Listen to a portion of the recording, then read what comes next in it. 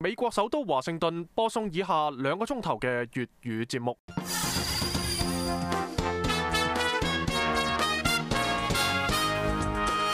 我係張富傑，而家係1月18號星期六，美國東岸時間早上8點鐘，中國時間晚上9點鐘。以下係今日嘅新聞提要。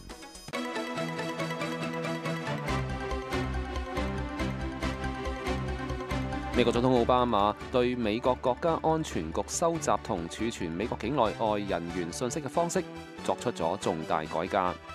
阿富汗與美國之間嘅安全協議再新枝節。阿富汗官員表示，星期五發生喺阿富汗首都喀布爾一間餐館嘅暴力事件，到星期六為止已經導致多達21個人死亡。最近嘅美國民意調查顯示，大部分美國人支持一項石油管道計劃。美國石油學會嘅塞布麗拿方就係其中一名嘅支持者。佢話油管建設符合美國嘅國家利益。佢話It will be safe to operate and it will create jobs. And his own State Department has already said that it is safe to build. 佢話運作會好安全㗎，同時增加就業機會。而美國國務院喺以前嘅4份環境評議中已經表示過，建設油管係安全㗎。我哋唔認為第5份評議會有啲乜嘢唔同。一時間喺時事經緯環節，我哋會有詳細嘅報導。不過以下請首先收聽由張平康報告一節詳盡嘅國際新聞。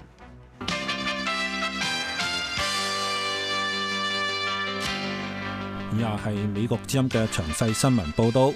美國總統奧巴馬1月17號對美國國家安全局收集亦係儲存美國境內外人員信息嘅方式作出重大改革。奧巴馬總統概括咗改革國安局監聽項目嘅必要性。佢下令進行一個過渡，結束目前嘅215條款大量收集元數據項目嘅形式，建立一個機制維護政府所需要嘅能力，但係唔需要保存大量數據。談到國家安全局泄密者斯諾登，奧巴馬總統強調，美國國家嘅安全部分係依靠機密工作者嘅忠誠。如果任何反對政府政策嘅人都可以隨意公開機密情報，政府就無法保護人民嘅安全，無法進行外交。針對其他國家同領導人對美國情報機構監聽嘅擔憂，奧巴馬係表示：Now let me be clear. Our intelligence agencies will continue to gather information about the intentions of governments, as opposed to ordinary citizens. 奧巴馬表示，美國情報機構會繼續向全世界收集有關其他國家意圖嘅情報，同其他任何國家所做嘅一樣。不過，美國嘅盟邦應該有信心，美國會將佢哋當作真正嘅夥伴。美國國防部長哈格爾對奧巴馬嘅講話表示支持。德國政府、歐盟以及係人權團體亦都對美國總統奧巴馬限制美國情報部門大規模收集情報嘅承諾係表示歡迎。阿富汗政府下令針對目前響一啲私營電視上播出嘅一個廣告進行調查。呢一個嘅廣告嘅主題係敦促阿富汗總統同美方簽署安全協議。阿富汗司法部長辦公室表示，已經開始着手進行調查。上面講嘅廣告響一啲嘅私營電視台上邊播出，已經有好幾個星期。美方希望阿富汗總統卡爾扎伊盡快簽署雙邊安全協議，但係卡爾扎伊到目前為止仍然係冇動靜。而呢一個嘅協議嘅關鍵係2014年之後，美方將要響阿富汗留守嘅官兵人數以及佢哋嘅具體職能。阿富汗政府表示，阿富汗國內一啲嘅媒體所講嘅，當初批准咗呢一項協議嘅阿富汗高級理事會嘅目前要求卡爾扎伊讓呢一項嘅協議立即簽字生效嘅講法，係錯誤嘅解釋。阿富汗政府媒體信息部門嘅負責人對美國之音表示，大家其實都係知道真正響背後推動雙邊安全協議嘅係邊一方。卡爾扎伊之前曾經表示，呢項嘅協議應該由將要在響4月份舉行嘅阿富汗總統大選當中勝出嘅人嚟簽署。阿富汗官員表示，星期5發生響阿富汗首都喀布爾一家餐館嘅暴力事件，到星期6為止已經係導致咗多達21個人死亡，死者當中有多名外籍人士，其中包括1名國際貨幣基金組織嘅官員以及4名聯合國工作人員。阿富汗當地官員表示，響星期5發生嘅呢一宗事件過程當中，1名男子響餐館外面引爆咗綁響身上邊嘅炸彈，而另外2名槍手闖入咗餐館，對裏面嘅人開槍射擊。呢2個人之後亦都係死者當中。塔利班事後聲稱對呢宗事件係由佢哋背後主導噶。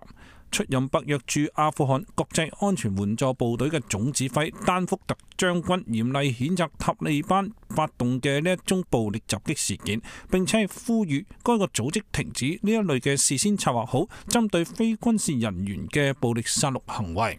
與此同時，喀布爾當地警方負責人通過電話對美國之音話，局勢目前已經完全處於警方控制之下。國際貨幣基金組織表示，響事件當中喪生嘅該個組織官員係嚟自黎巴嫩，現年60歲嘅阿布達拉克，生前係派駐阿富汗。國際貨幣基金組織負責人拉加德發表聲明話，一場悲劇，基金下屬嘅所有人都係十分之悲痛。聯合國秘書長潘基文嘅一名發言人對外公佈聲明話，潘基文以最強烈嘅言辭譴責呢一宗嘅導致4名聯合國工作人員喪生嘅暴力事件。聲明仲表示，呢一類針對非武裝人員嘅暴力襲擊事件係完全不可以接受，徹底違反咗國際人道法規，必須立即停止。聯合國安理會真係強調咗，將呢啲令人發指嘅恐怖行為嘅組織者、發動者背後提供金錢嘅人繩之於法。敘利亞政府表示，已經向俄羅斯提供咗響該個國家最大城市阿勒頗停火，以及係同敘利亞反政府力量交換俘虜嘅計劃。敘利亞外長穆阿勒姆星期五訪問莫斯科嘅期間表示，已經提交咗籌備下星期同反政府力量和談嘅有關建議。與此同時，敘利亞主要受西方支持嘅反對派聯盟正在喺伊斯坦布爾召開會議，就是否參加下個星期響日內瓦和談進行表決。反對派領導人到目前為止拒絕參加未有事先得到阿薩德下台承諾嘅談判。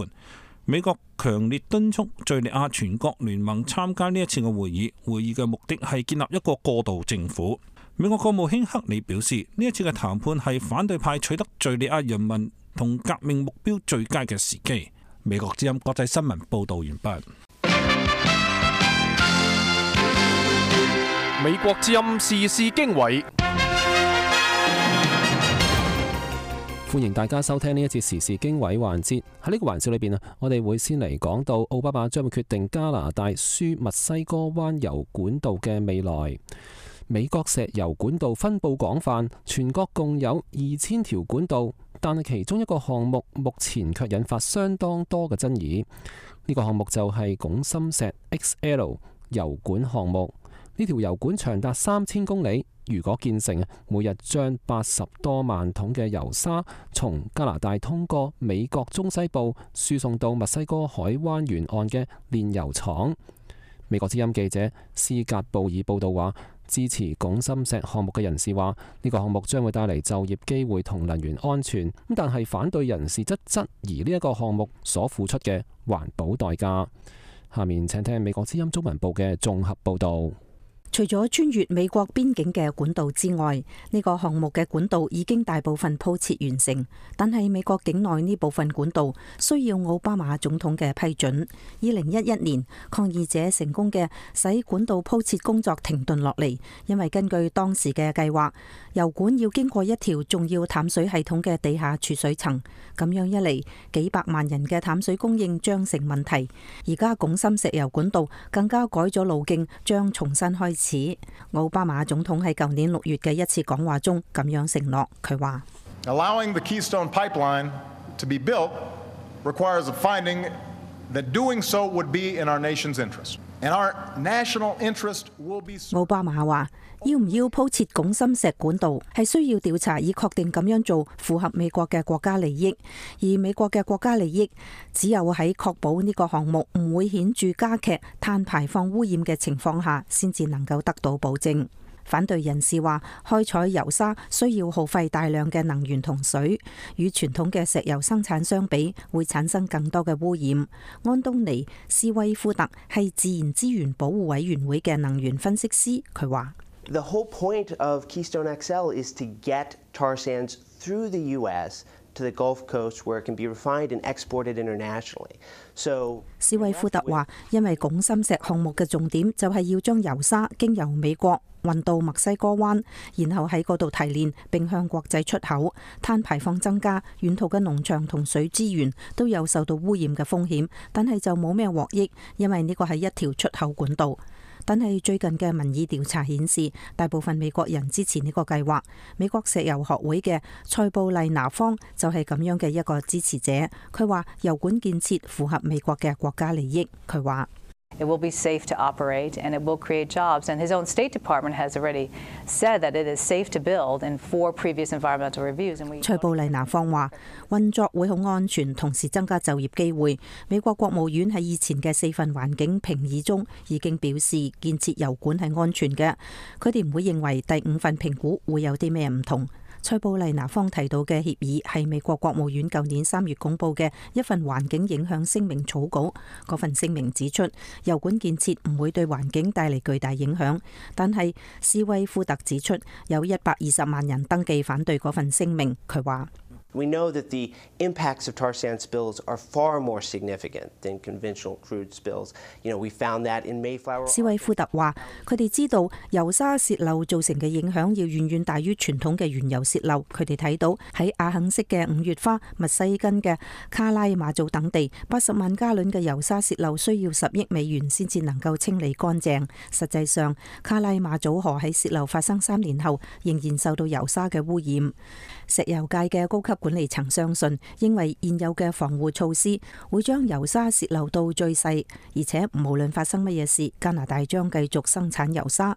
斯威夫特擔心佢哋會喺呢個問題上被擊敗。佢話In a large degree, Keystone XL is a decision of whether we continue pushing increasingly dirty斯威夫特話喺好大程度上，拱心石項目嘅決定實際上係有關佢哋要繼續推進污染嚴重嘅能源資源，還係轉向清潔替換能源嘅決定。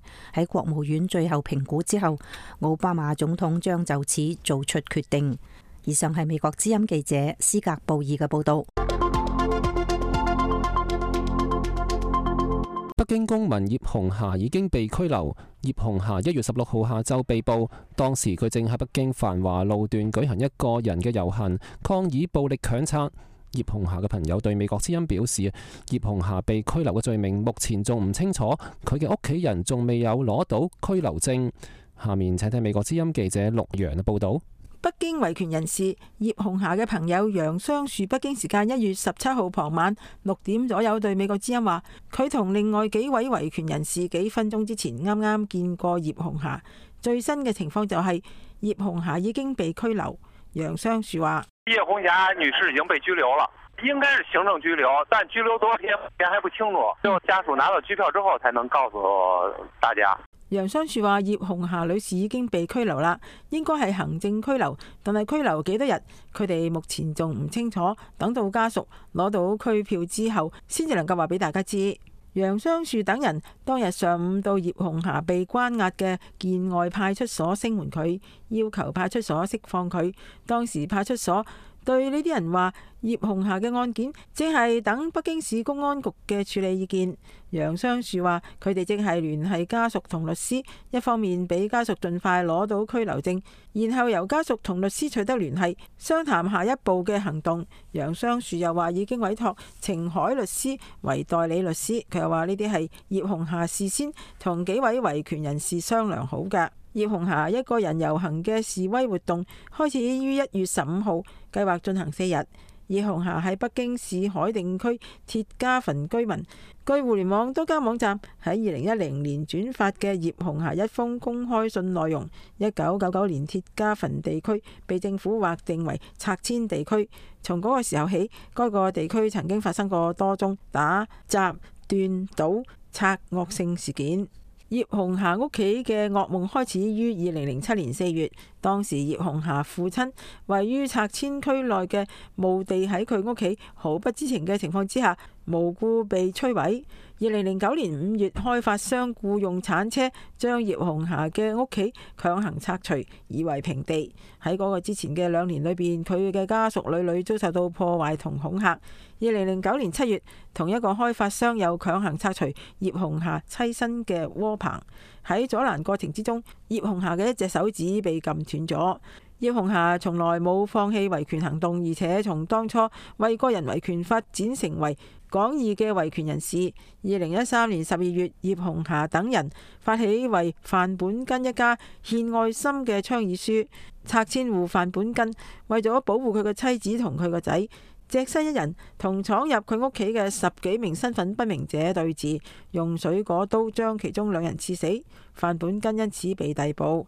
同年11月，葉紅霞等人喺中共18屆三中全會期間，對北京京西賓館向中共18屆三中全會務組遞交公民建議書，被現場維穩嘅警方控制。2013年2月14號農曆正月初5，葉紅霞等幾名訪民相約去俾軟禁嘅劉霞去拜年，但係被預先獲得消息嘅國保堵塞喺屋企裏邊。北京維權人士楊雙樹對美國之音話：葉紅霞被押往朝陽看守所拘押。美國之音撥打朝陽看守所電話，希望了解葉紅霞被拘留嘅相關情況。接聽電話嘅人話：呢個電話唔辦理對外查詢，要記者星期一去到看守所，屆時看守所有專門負責接待嘅人員解答問題。以上係美國之音記者陸陽華盛頓報道。中國媒體罕見地披露咗軍方官員腐敗案，一位負責後勤嘅將軍被控濫用職權，將房產、黃金同埋昂貴嘅葡萄酒佔為己有。下面請睇美國之音中文部嘅綜合報導。以調查同報導中國貪腐醜聞而著名嘅財新雜誌披露咗古晉山中將嘅案件。報道話，古晉山響河南濮陽老家嘅房屋係一座模仿北京紫禁城建築嘅別墅大院。警方1年前搜查呢個大院嘅時候，古晉山非法係攞取咗財務裝滿咗4輛嘅卡車，其中包括黃金打造嘅小船、器皿以及係毛澤東雕像。當地村民對財新記者話，調查人員用咗2日嘅時間沒收咗呢個做被稱為係將軍府嘅裏邊嘅財物，但係只係響夜間裝車，以免引起村民嘅不滿。根據報道，古晉山嘅兄弟住響隔離嘅一個別墅，2座房產以一個長達30米嘅地下室相連接，裏邊發現咗大量昂貴嘅中國產葡萄酒。中國領導人大張旗鼓咁展開咗反貪腐嘅運動，採取咗一系列措施制止貪腐，並且係表示佢哋將會喺2014年強化呢一個嘅運動。但係北京大學研究反腐問題嘅教授何冰就表示，古晉山嘅貪腐細節顯示中國官員嘅貪腐行為可能超過咗大眾嘅想像。佢話，報道響新年頭幾個星期發表傳遞咗一個有力嘅訊息：反貪努力冇禁區。新嘅一年以習近平宣布打擊腐敗行為開始。呢一篇嘅報道係宣示咗呢一個嘅決心嘅一個象徵。過去1年，中國領導人發表好多個講話，動用咗大量嘅資源嚟打擊貪腐。根據中國高層反貪腐機構統計嘅資料，反貪嘅措施已經取得到效果。2013年有182000名嘅黨內官員因為各種程度嘅濫用職權受到調查以及係懲罰。據財新報導，古晉山利用掌管軍隊房產以及係建設項目嘅職權，為自己同家族成員謀私。報道仲話，古晉山響北京市中心有數十處嘅房產，呢啲嘅房產都係被利用作為係禮物送俾人。由於呢個案件涉及到中國人民解放軍嘅名聲，因此古晉山嘅大量非法財物觸及到當前中國嘅一個特別敏感嘅話題。星期5，官方媒體《環球時報》響一篇社論當中話，古晉山應該係受到嚴厲嘅懲罰。社論當中表示，調查嘅過程同結果應該係向民眾公開以及澄清，因為軍隊裏邊嘅腐敗行為比一般嘅政府腐敗更為危險。到目前為止，古晉山仲未有被正式起訴，但係傳聞好多。早響2012年，佢嘅名字就已經係從國防部嘅網站上邊撤下。2013年嘅1月，佢響河南老家嘅別墅被官方搜查。幾個月之後，中國國防大學嘅一名教授響接受官方媒體採訪嘅時候表示，古晉山涉及到一宗嘅貪腐案件。中共紀律檢查委員會並未有正式宣布古晉山嘅案件，仲令到大眾聯想到佢嘅案可能超出咗個人濫用職權嘅程度。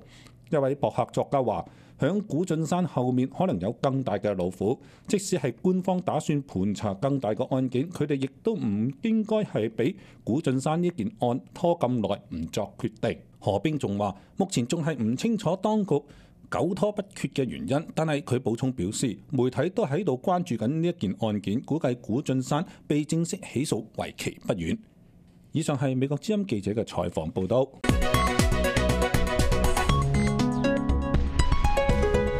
香港特首梁振英星期四出席立法會答問大會，就施政報告接受議員質詢。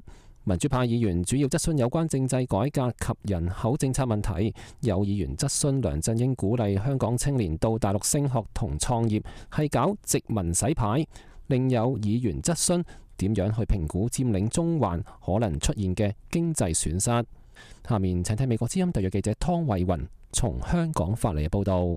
香港特首梁振英星期四出席立法會施政報告答問大會，泛民主派嘅工黨立法會議員何秀蘭提出質詢嘅時候表示，好多香港市民都希望有公平嘅特首普選，令到港府向市民問責，防止貪腐。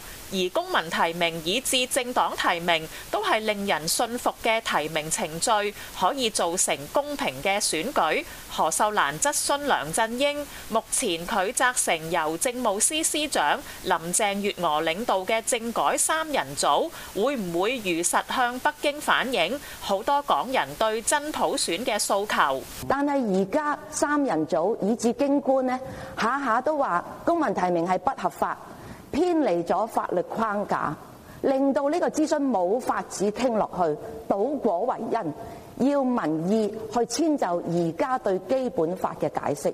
主席，我想問特首，你會唔會責成三人組同埋向中央反映呢個諮詢應該係客觀公正地歸納民意，而唔係下下設限制市民意見嘅發表，焗市民走入篩選嘅死胡同，令到篩選代替普選呢？梁振英回應質詢嘅時候重申，佢誠心誠意推動呢一次政改諮詢工作。過去個幾月，首階段政改諮詢工作展開以嚟，港府虛心聆聽市民嘅意見，暫時冇提出港府嘅政改方案。希望各界本住務實、平和、理性嘅態度發表意見。梁振英承諾會如實向北京反映港人喺諮詢期間提出嘅各種普選訴求。就有關公民提名同埋其他嘅意見呢，我哋喺呢個階段，我哋願意聽大家嘅理據。同埋我可以向何秀蘭議員保證，喺呢個期間，我哋聽到嘅所有意見，我哋一定會巨細無遺、客觀如實咁樣將佢歸納喺我哋嘅諮詢報告裏邊。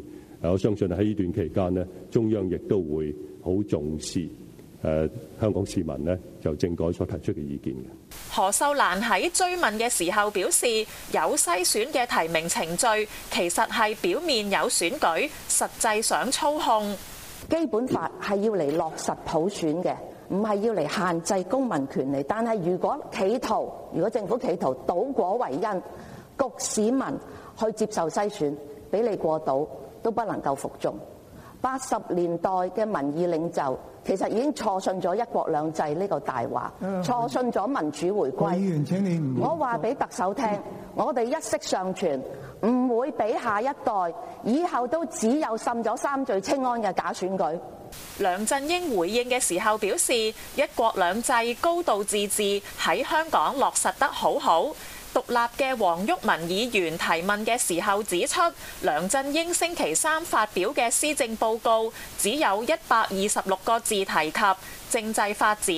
上星期六負責政改工作嘅政制及內地事務局局長譚志源喺立法會公聽會回應出席者嘅提問指出，機構提名唔係喺基本法裏面。黃毓民質詢梁振英，機構提名係唔係喺基本法裏面？點解港府官員將北京官員嘅言論當做基本法嘅解釋？港府嘅政改諮詢係唔係假諮詢？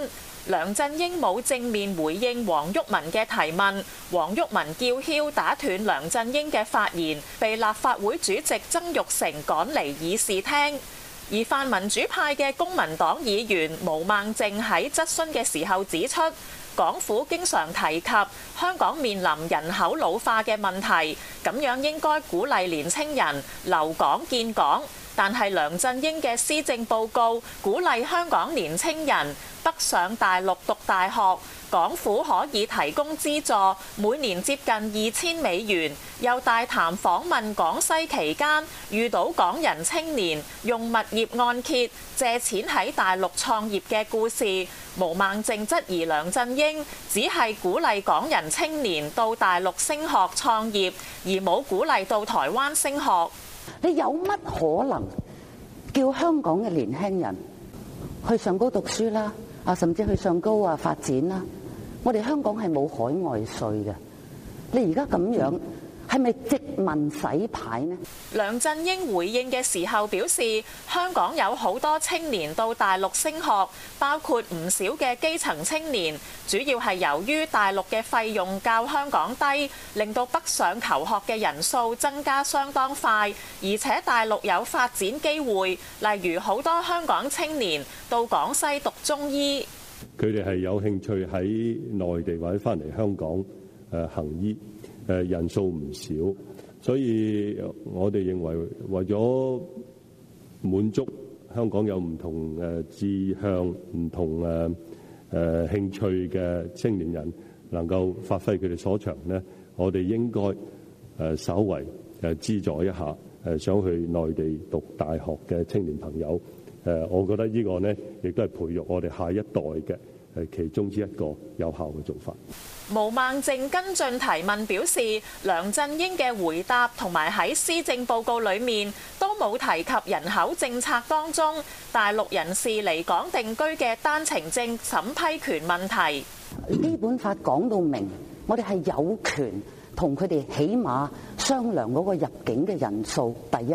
第二，一國兩制嘅精神之下，我哋實在係應該攞翻單程證嘅入境嘅時候嘅審批權嘅。你係咪唔敢得罪北京，唔敢提呢一啲咁尖鋭、咁敏感嘅事呢？梁振英回應表示，多位港府官員都多番公開回答呢一個問題，獲批准持單程證嚟香港定居嘅人士，絕大部分係為咗家庭團聚。相信就算北京將單程證審批權交俾香港，都唔會否定家庭團聚嘅需要。功能組別嘅金融界議員吳亮星喺質詢嘅時候提及，因應政改問題，有人提出佔領中環，好多金融界從業員都好關注佔領中環，尤其近日泰國嘅佔領曼谷行動，導致龐大嘅經濟損失。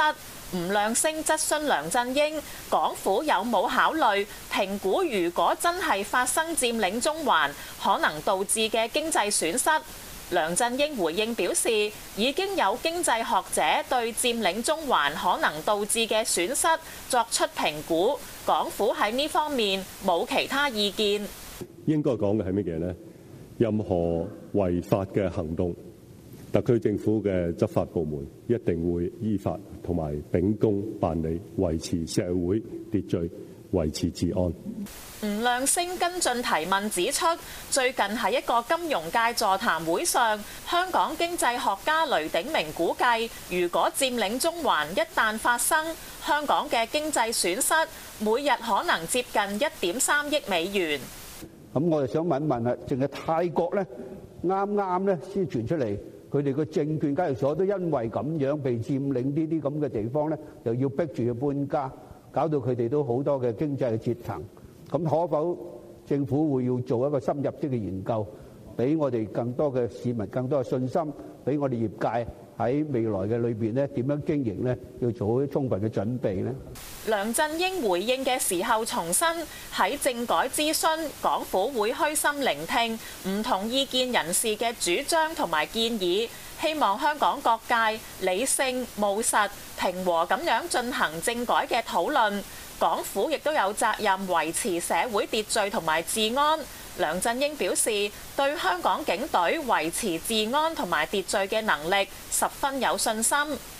針對梁振英星期三發表任內第2份施政報告，香港大學民意研究計劃星期4公佈一項民意調查顯示，香港市民對梁振英第2份施政報告嘅即時滿意程度，以得悉報告內容者計算，滿意率係36%，不滿率係31%，明顯較佢第1份施政報告差，相信同梁振英現時民望低迷有關。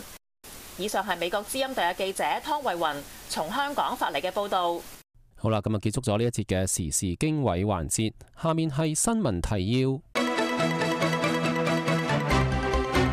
印度孟買踩踏事件導致18個人死亡。泰國反對派稱政府動用暴力，一名抗議人士喪生。東南亞聯盟各個外長啱啱結束咗喺緬甸舉行嘅高級會談。下面睇睇一節由張皮康報告詳盡嘅國際新聞。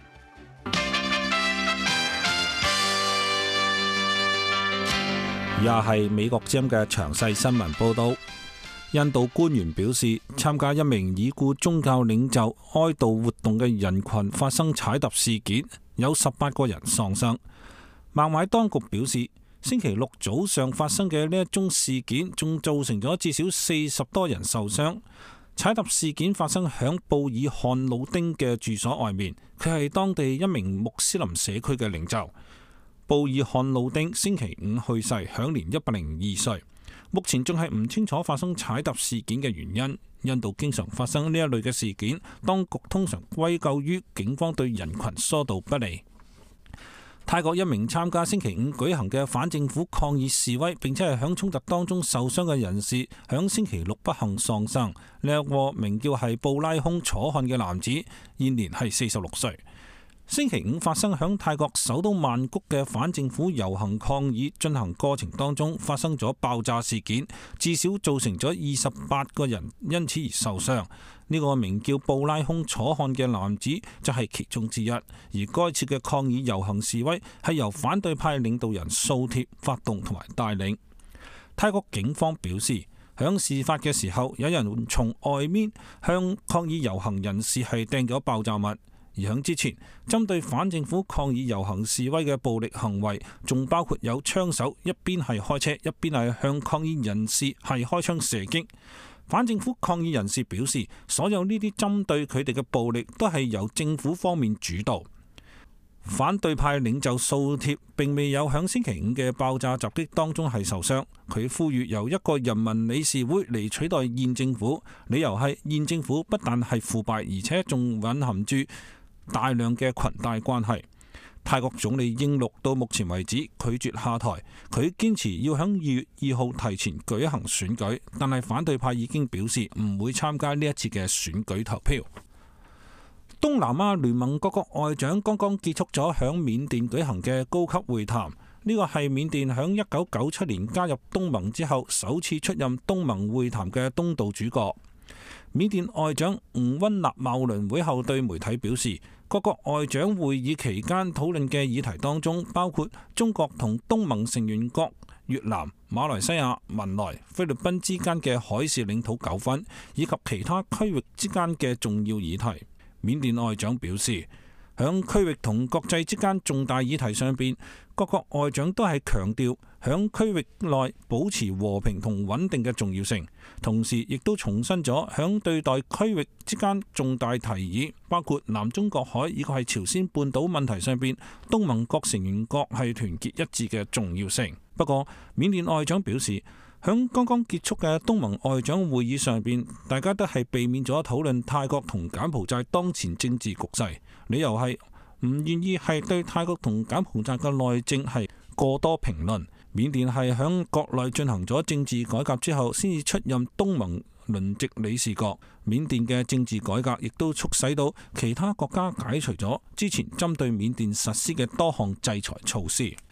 國際醫療援助組織無國界醫生響佢哋嘅營地遭到佢所稱嘅洗劫之後，暫時停止咗響南蘇丹一個州首府嘅救援行動。該個組織星期5表示，武裝人員進入該個組織響上尼羅州首府馬拉卡爾嘅營地，對該個組織成員進行咗人身威脅，並且係洗劫咗營地。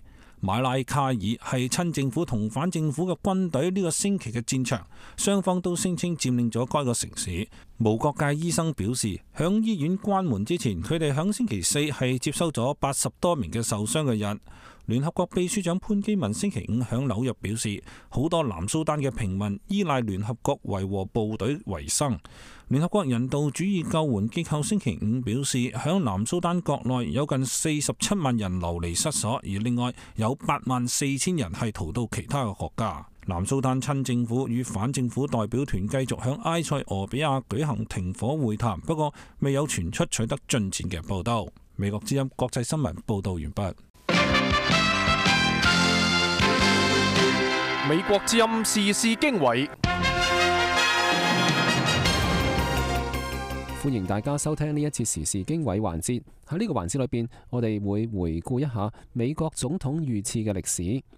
歷史嘅時鐘走返到去20世紀60年代，美國總統身邊保安環繞，但係年輕嘅肯尼迪總統居然係眾目睽睽之下被刺殺，令人惋惜。究竟嗰一次刺殺係陰謀定係巧合呢？疑點重重，半個世紀之後嘅今日仍然未有定論。下面請聽美國之音中文部嘅綜合報導。作為美國歷史上兩位傑出嘅總統，林肯與肯尼迪嘅生平充滿咗各種巧合。1864年，刺殺林肯嘅演員布斯未經審判就被擊斃。將近100年後，一位名叫李哈維奧斯瓦爾德嘅刺客喺保安十分嚴密嘅情況下，成功刺殺咗肯尼迪總統。不過佢亦都係喺未經審判前就被擊斃啦。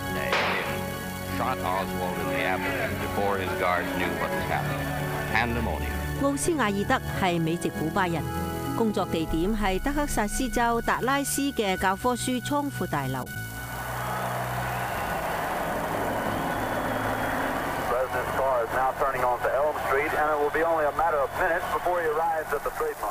11月22號中午，肯尼迪總統嘅車隊經過呢一座大樓時，子彈從大樓嘅6樓飛射而出。當時肯尼迪總統正喺度向人群揮手微笑。沉悶嘅第一槍響起，佢突然間揞住喉嚨，跟住就係第二槍。子彈擊中總統嘅後腦，打爆咗部分嘅頭蓋骨，鮮血同腦漿混喺一齊湧噴而出，飛濺到坐喺佢身邊嘅第一夫人芝桂林嘅身上。與此同時，坐喺一架車之中嘅德州州長康納利亦都被子彈打傷，現場一片混亂。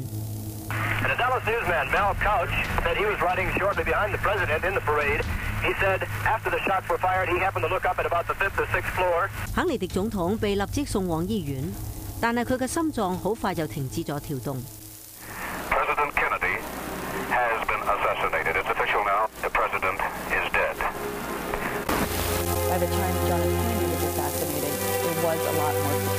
林肯別墅主任艾琳馬斯特話，肯尼迪被刺殺時，身邊保安環繞，因為佢唔係第一個、第二個，好不幸，亦都唔係第3個遇刺嘅總統。喺呢個之前，每隔幾十年就有總統遇刺身亡。保安措施咁嚴密，肯尼迪仍然被刺殺啦，呢個使人感到異常嘅驚訝。幾個鐘頭之後，中央情報局捉獲咗奧斯瓦爾德，並且將佢列為總統刺殺案嘅嫌疑犯。警方發現槍擊總統嘅 MC 6.5毫米步槍係嚟自芝加哥嘅一家郵購商行。奧斯瓦爾德喺上邊簽咗個假名，但係奧斯瓦爾德對此矢口否認。僅僅2日後，奧斯瓦爾德喺被解送到原監獄嘅過程中，竟然喺戒備森嚴嘅警局，被一家夜總會嘅老闆傑克魯比開槍打死。Now, from another camera, the motion is slowed. The murderer moves in, and here is the shame of all America as Jack Rubenstein takes the law unto himself. 魯比當時咁樣叫住：嗰個人殺咗我哋嘅總統。當時美國人都喺電視直播之中目睹咗呢一個槍殺事件嘅經過。奧斯瓦爾德死前曾經講過，佢只係一隻替罪羊。聯邦調查局成立咗一個特別委員會嚟調查呢件案。美國首席大法官埃爾沃倫係呢一個委員會嘅主席，因此該委員會亦都被稱為沃倫委員會。究竟係邊個殺咗肯尼迪嘅書嘅作者傑羅姆科西華？ The Warren Commission, which was immediately after the assassination, 1964, concluded that Lee Harvey Oswald was the sole。科西話，1964年刺殺事件發生後，沃倫委員會得出結論，奧斯瓦爾德係現場唯一嘅刺客。到咗1970年代，眾議院刺殺委員會進行咗獨立調查，佢哋嘅結論係刺殺事件更似一場陰謀，現場唔單止一個刺客。And they concluded that there was a conspiracy, more than one shooter。50年嚟，各種陰謀論不斷嘅湧現，至今肯尼迪遇刺案仍然係撲朔迷離嘅懸案。主謀到底係邊個呢？真正嘅刺殺動機何在呢？直到今日，大家仍然喺度試圖揾到滿意嘅答案。科西剛剛出版咗佢嘅新書《究竟是誰殺了肯尼迪》一書嘅作者傑羅姆科西話：科西話佢認為現場好可能有4組兇手，而非一個刺客。科西認為整個刺殺計劃係勢力龐大嘅國際金融財團唔願意受肯尼迪要創建嘅國際新格局，於是聯合軍方、情報部門等一系列嘅組織實施嘅陰謀。而千夫所指嘅刺客奧斯瓦爾德只係個受人指使嘅間諜而已。Well, see, Oswald got framed as having mental problems. You got to remember, part of the entire assassination cover-up。科西繼續話，奧斯瓦爾德被塑造成一個精神病患者。刺殺計劃嘅部分內容就係使佢被當作現場唯一嘅刺客。佢嘅媽媽一直喺度話，奧斯瓦爾德係一個特工，為政府工作。Oswald's mother always said that he was an agent. He was working for the government。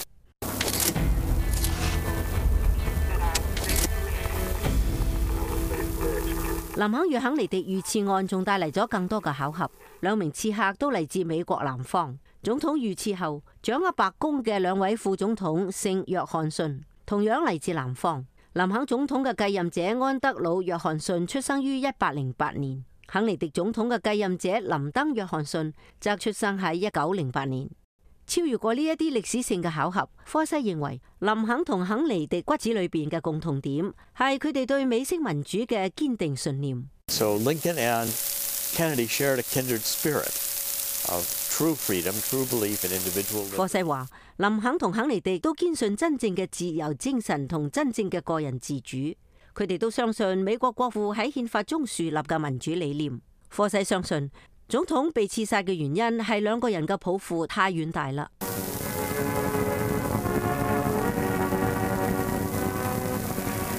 從林肯到肯尼迪，從總統單獨出行到特工環繞，從精神病刺客到刺殺陰謀論，美國總統嘅保安措施加強咗，總統嘅人身安全改善咗，但係肯尼迪嘅繼任者仍然躲不過遇刺嘅驚險。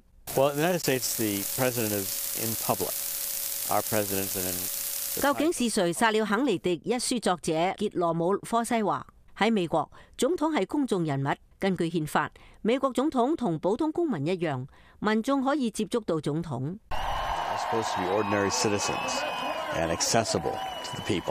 呢個就係美國平民總統文化，佢根植於憲法當中。雖然美國總統遇刺概率高咗一啲，但係美國人並唔打算改變。I believe Americans will continue the culture of civilian presidents because as long as we adhere to our constitution。科西話佢相信美國會繼續目前嘅平民總統文化，只要美國有憲法，就有最根本嘅價值觀。基本上法律面前人人平等，即使你登上權力嘅頂峰，做咗總統，你仍然係一個公民。雖然工作性質比較危險，但係每逢總統大選，候選人仲係爭先恐後嘅角逐總統寶座。睇嚟能夠領導咁樣一個自由嘅國度，就算係做個平民總統，亦都好自豪。美國之音記者龔小夏、袁美、岳成，華盛頓報道。好啦，咁啊結束咗呢一節嘅時事經緯環節，下面請聽一節建國史話。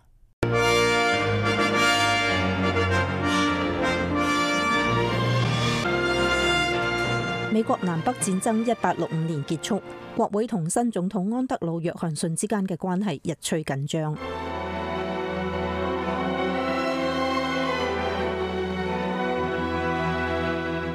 當時共和黨仲係一個年輕嘅政黨，成立之初係為反對奴隸制度。共和黨裏邊嘅激進派掌握咗國會控制權，希望對脫離聯邦嘅南方各州進行嚴厲責罰。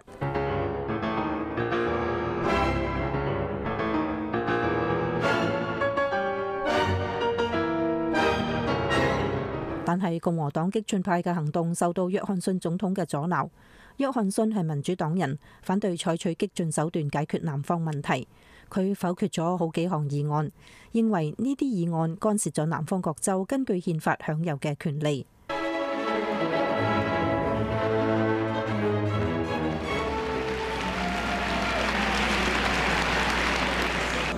喺1866年嘅國會選舉中，激進派贏得咗國會參眾兩院嘅控制權，從而可以推翻總統嘅否決，使自己支持嘅議案暢通無阻。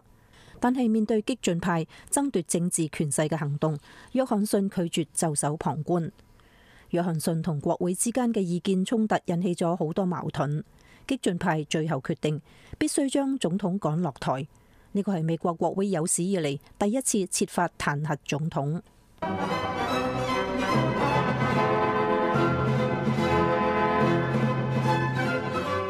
根據憲法規定，國會眾議院有權對總統提起訴訟，但係由聯邦最高法院首席大法官主持審理，參議院充當陪審團，決定罪名是否成立。如果2/3嘅參議員做出有罪裁決，總統就要被罷免。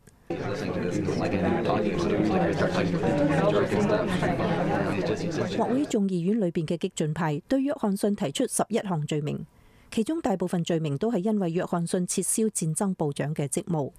共和黨激進派指出，約翰遜咁樣做違反咗一項新法，根據呢項法律，未經參議院同意，總統不得撤銷內閣官員嘅職務。約翰遜唔承認呢項法律嘅合法性，認為呢項新法唔符合憲法。眾議院激進派仲指責約翰遜批評國會，話佢嘅聲明有損國會同總統嘅榮譽。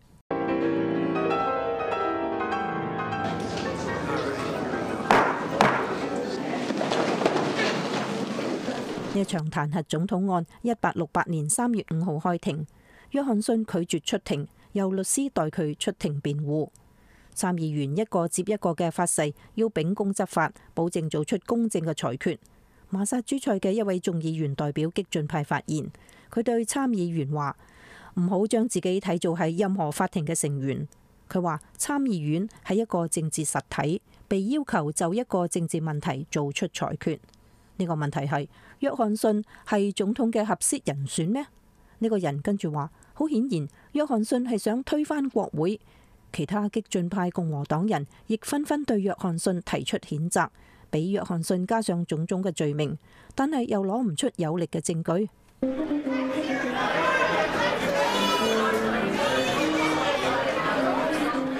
約翰遜嘅辯護律師要求法庭重視事實，唔好被情緒左右。律師指出，根據憲法，控方必須要證明總統犯下嚴重罪行，但係安德魯·約翰遜並冇犯罪。呢個係一場純粹嘅政治審判。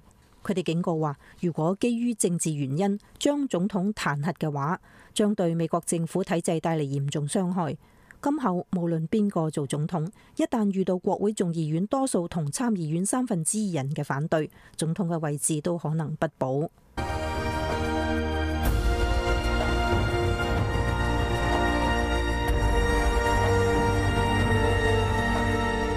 喺我哋剛剛嘅建國史話之中講到，國會裏邊嘅共和黨激進派為咗拎走絆腳石，對總統約翰遜提出彈劾。彈劾案嘅審理持續咗好多日，最後結果十分接近。喺54個投票表決嘅參議員中，如果有36票認為罪名成立嘅話，約翰遜就要被罷免。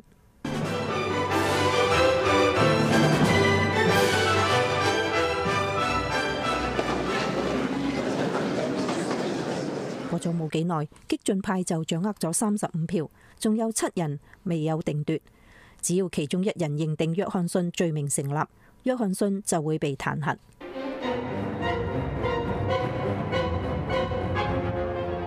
國會激進派對呢7個人施加壓力，設法買通。黨派領袖亦對佢哋威逼利誘，並且鼓動呢7位參議員所在州嘅選民寫信俾代表自己嘅參議員，要求佢哋做出總統有罪嘅裁決。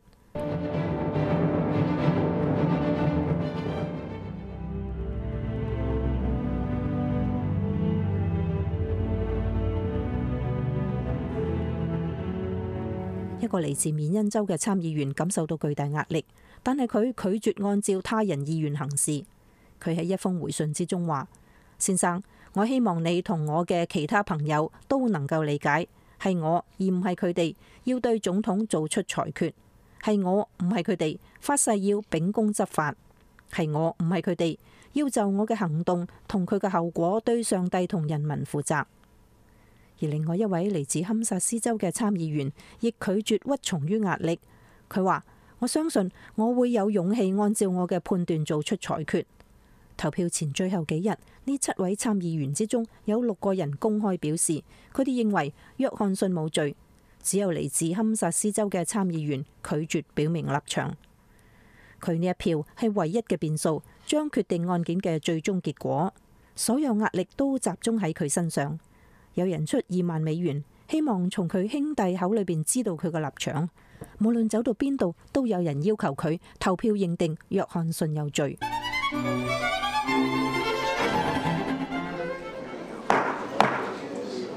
Good morning, everybody. 5月16號最後表決嘅日子終於嚟到，參議院全體出席會議。聯邦最高法院首席大法官一個接一個宣讀參議員嘅名，被叫到嘅人宣佈有罪或者係無罪。最後叫到堪薩斯州嘅嗰一位參議員，嗰位參議員企起身嚟，環顧四周，整個大廳鴉雀無聲，每一雙眼都望住佢。佢後來話，當時就好似喺度俯視一個大開嘅墳墓，友誼、地位、財富，對一個雄心勃勃嘅人嚟講，生活中呢啲可貴嘅嘢都會因為我嘅回答被一掃而光。佢輕輕嘅講出自己嘅裁決。好多人都冇聽清楚，首席大法官叫佢重複一次。呢一次，整個大廳都能夠清楚嘅聽到佢嘅回答，嗰個就係無罪。跟住落嚟，其他參議員都按照自己嘅原定立場投咗票。聯邦最高法院首席大法官最後宣佈結果：第一項罪名，35人認為罪名成立，19人認為無罪。激進派以1票之差彈劾失敗。跟住落嚟嘅其他罪名，表決結果完全一樣。共和黨激進派最終未能夠得到2/3多數票，約翰遜宣告無罪。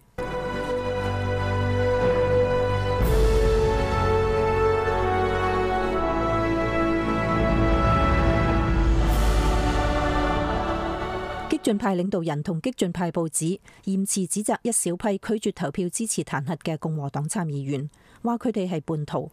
朋友同支持者亦紛紛指責佢哋，呢啲人裏邊後來冇任何人連任或者係擔任其他政府官職。雖然付出沉重嘅代價，但係佢哋都覺得自己做出正確嘅決定。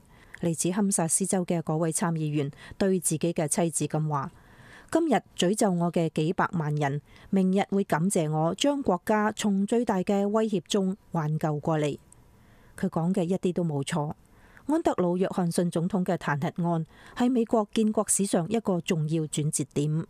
約翰遜如果真係遭到彈劾，咁就意味住總統必須得到國會嘅認可先至能夠工作，總統亦就變成首相，要做落去就一定要有國會支持。安德魯·約翰遜嘅勝利等於係鞏固總統嘅獨立地位。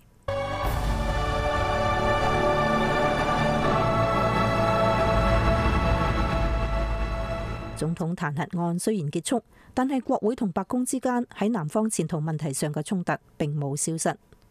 好啦，呢一次嘅建國史話就播送到呢度，歡迎大家下星期同一時間繼續收聽。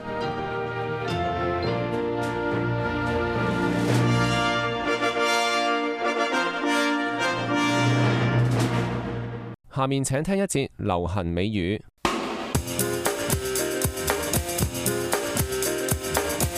各位聽眾，歡迎收聽美國之音製作嘅流行美語。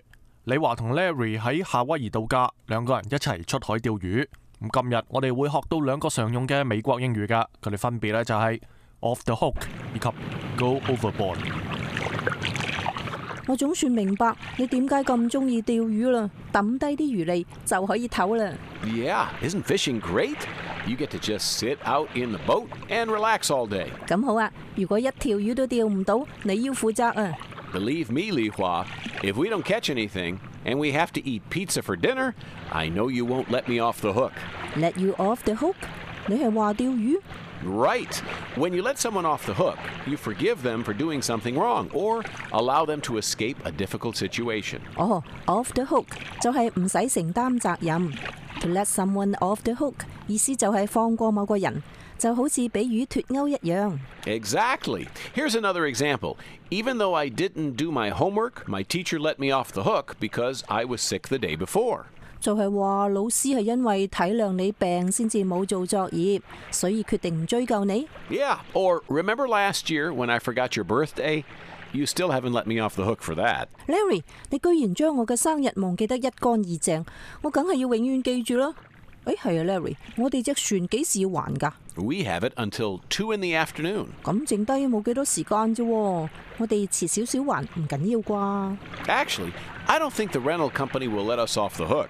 They said we have to pay an extra fee if we return the boat late. 咁我哋要快啲揸緊時間啊！都唔知道呢度啲魚走咗去邊。 I don't know. The manager of our hotel said this is the best place for fishing. If he was wrong, I'm not going to let him off the hook. 就係咯，如果我哋白走一次嘅話，喂 ，Larry， 好似有魚上釣啦 ！Quick， 李華 ，pull it in！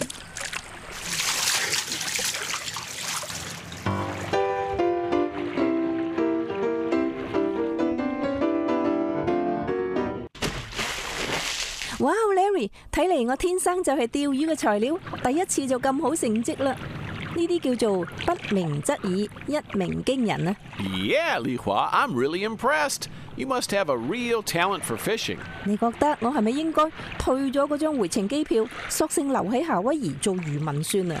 如果唔係，我啲釣魚才華咁咪嘥晒啦。Well, it's only one fish. I wouldn't go overboard.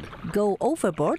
你唔係叫我跳落海裏邊去摸魚啩 ？Actually, Li Hua, you can say that somebody goes overboard whenever they do or say something excessive. To go overboard 就係採取過激行動嘅意思。你勸我唔好意氣用事，釣到一條魚就改行做漁民。Exactly. Here's another example.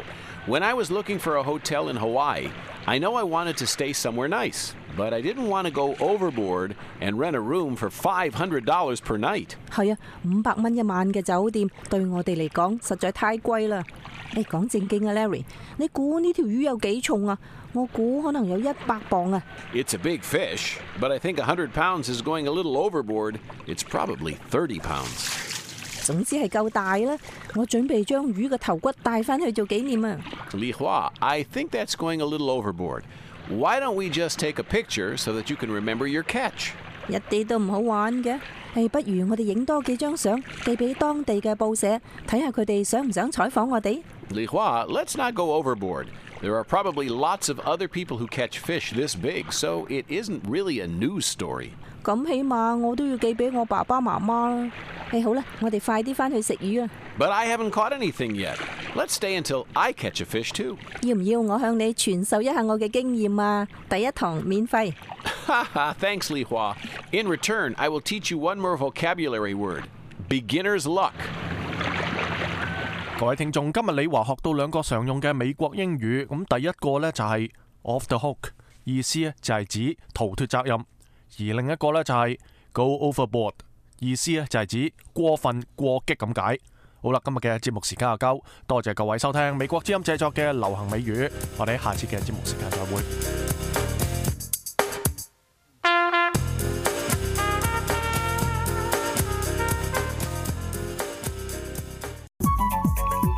美國之音粵語組製作嘅電視節目《美國專訊》由亞洲3號同埋亞太5號衛星向中國地區播放。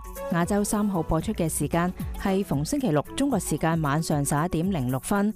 亞洲3號衛星所在位置係東經105度，用俗稱大耳朵嘅天線接收，輸入嘅數據應該係 C 頻段以及 11H 頻段，下行頻率係4040兆赫。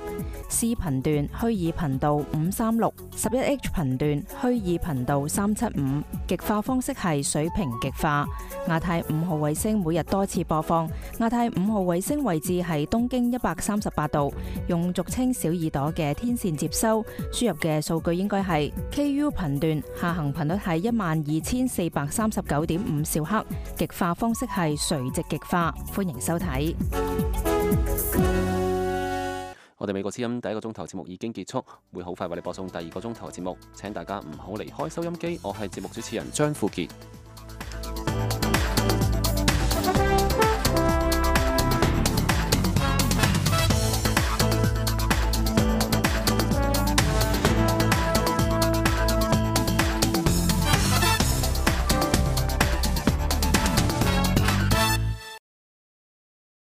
美國之音現在繼續從美國首都華盛頓播送第二個鐘頭嘅粵語節目。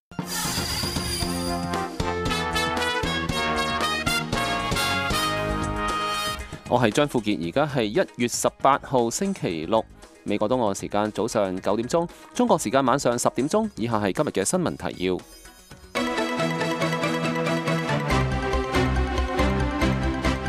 美國總統奧巴馬喺1月17號對美國國家安全局收集同儲存美國境內外人員信息嘅方式作出咗重大改革。喀布爾餐館遇襲，共有21個人喪生。敘利亞受西方支持嘅主要反對派聯盟預計喺星期六將會喺伊斯坦布爾就係唔係會參加下個星期喺日內瓦舉行嘅和談進行表決。而最近嘅民意調查顯示，大部分美國人都支持一項石油管道計劃。美國石油學會嘅塞布麗拿方就係其中一名嘅支持者。佢話油管建設符合美國嘅國家利益。佢話It will be safe to operate and it will create jobs. And his own State Department has already said that it is safe to build. 佢話運作會好安全㗎，咁同時會增加就業機會。美國國務院喺以前嘅4份環境評估報告中已經表明過，建設油管係安全㗎。我哋唔認為第5份嘅報告會有啲乜嘢嘅唔同。一時間喺時事經緯環節，我哋會有詳細嘅報導。不過以下請首先收聽由張平康報告一節詳盡嘅國際新聞。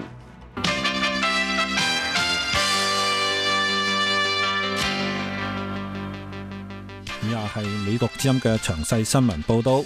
美國總統奧巴馬1月17號對美國國家安全局收集亦係儲存美國境內外人員信息嘅方式作出重大改革。奧巴馬總統概括咗改革國安局監聽項目嘅必要性。佢下令進行一個過渡，結束目前嘅215條款大量收集元數據項目嘅形式，建立一個機制維護政府所需要嘅能力，但係唔需要保存大量數據。談到國家安全局泄密者斯諾登，奧巴馬總統強調，美國國家嘅安全部分係依靠機密工作者嘅忠誠。如果任何反對政府政策嘅人都可以隨意公開機密情報，政府就無法保護人民嘅安全，無法進行外交。針對其他國家同領導人對美國情報機構監聽嘅擔憂，奧巴馬係表示 Now let me be clear. Our intelligence agencies will continue to gather information about the intentions of governments.奧巴馬表示，美國情報機構會繼續響全世界收集有關其他國家意圖嘅情報，同其他任何國家所做嘅一樣。不過，美國嘅盟邦應該有信心，美國會將佢哋當作真正嘅夥伴。美國國防部長哈格爾對奧巴馬嘅講話表示支持。德國政府、歐盟以及係人權團體亦都對美國總統奧巴馬限制美國情報部門大規模收集情報嘅承諾係表示歡迎。阿富汗政府下令針對目前響一啲私營電視上播出嘅一個廣告進行調查。呢一個嘅廣告嘅主題係敦促阿富汗總統同美方簽署安全協議。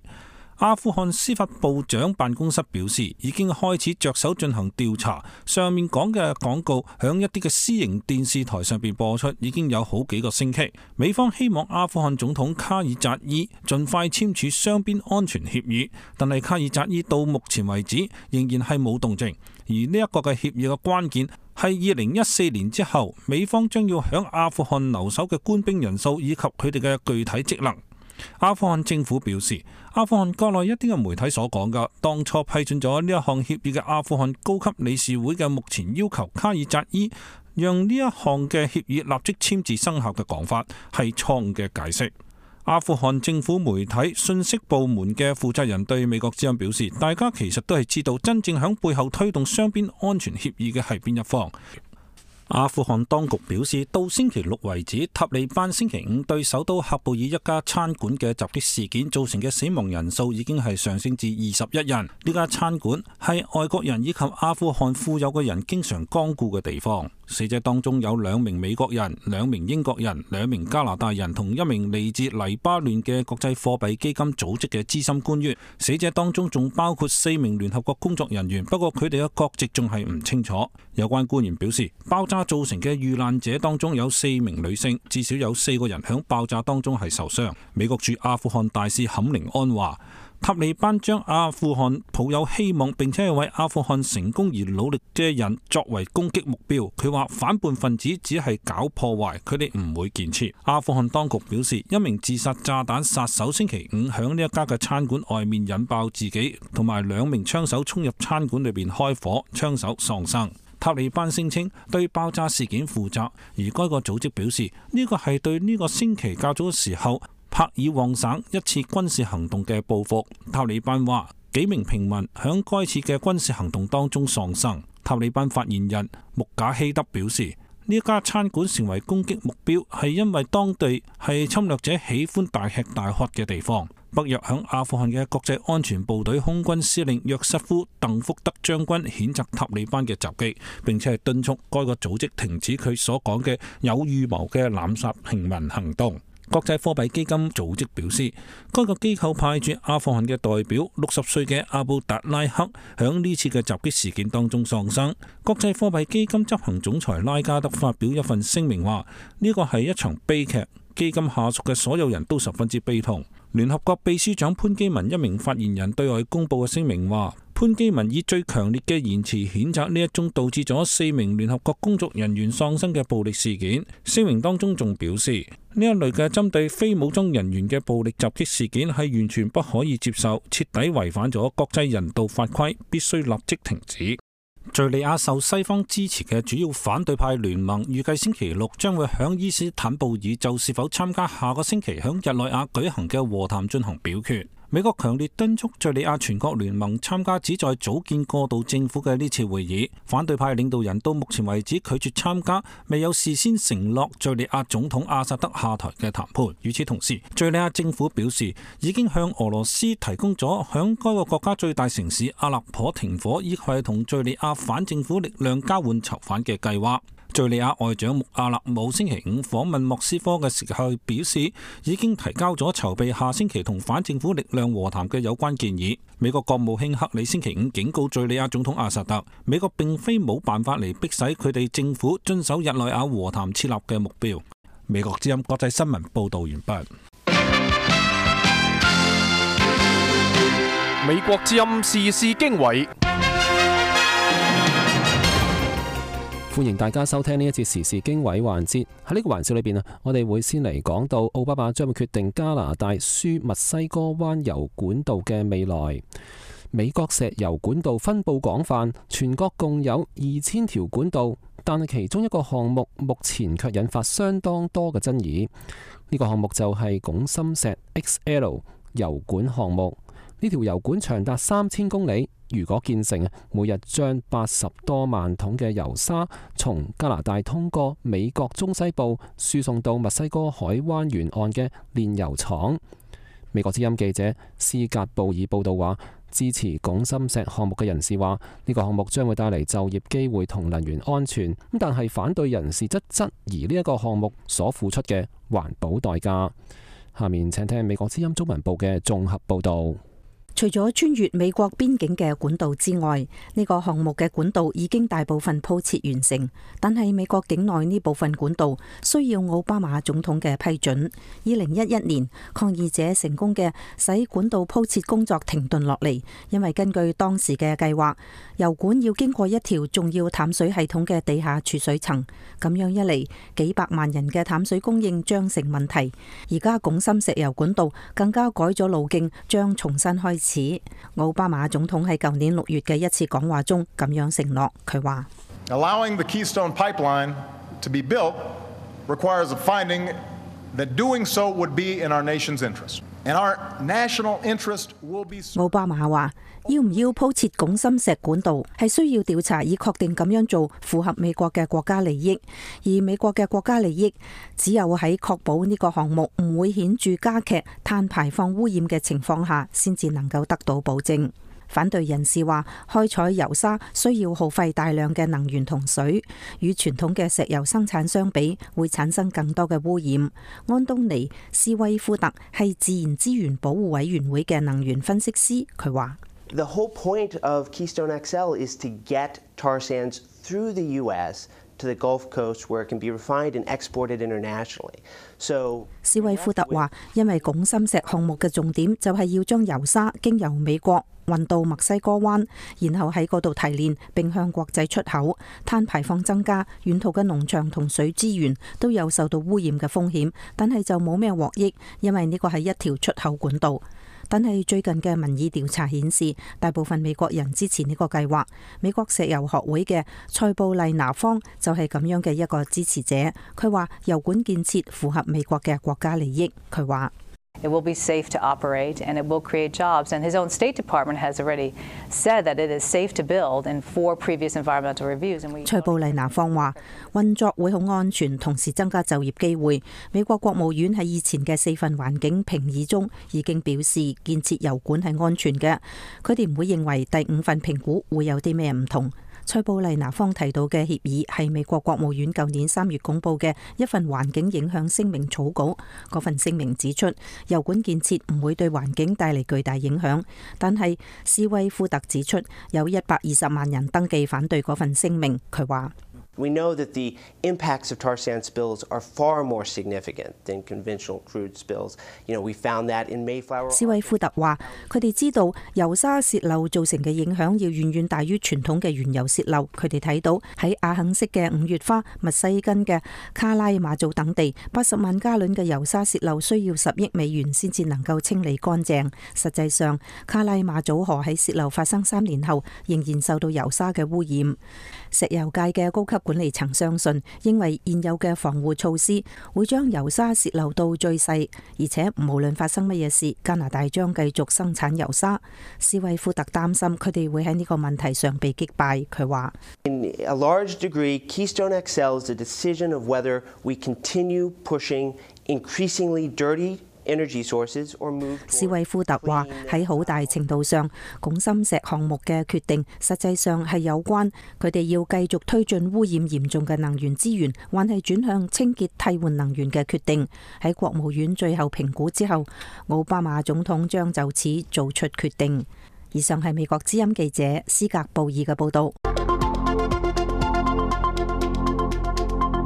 北京公民葉紅霞已經被拘留。葉紅霞1月16號下晝被捕，當時佢正喺北京繁華路段舉行一個人嘅遊行，抗議暴力強拆。葉紅霞嘅朋友對美國之音表示，葉紅霞被拘留嘅罪名目前仲唔清楚，佢嘅屋企人仲未有攞到拘留證。下面請聽美國之音記者陸陽嘅報導。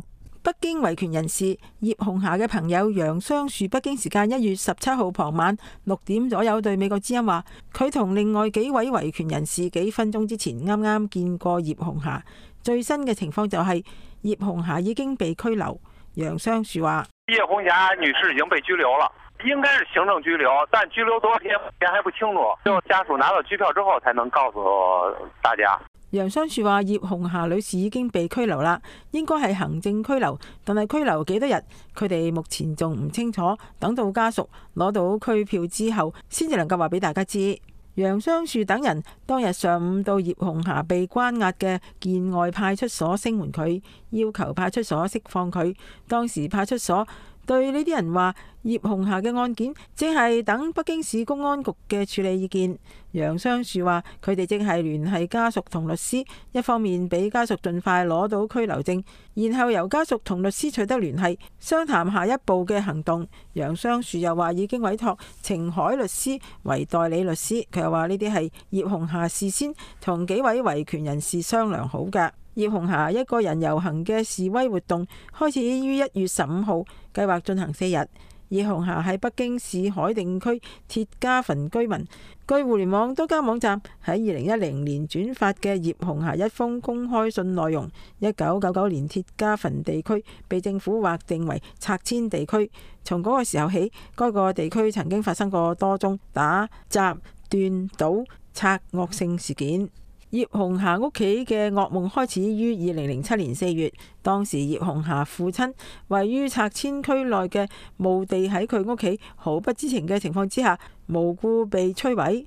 2009年5月，開發商僱用鏟車將葉紅霞嘅屋企強行拆除，夷為平地。喺嗰個之前嘅2年裏邊，佢嘅家屬屢屢遭受到破壞同恐嚇。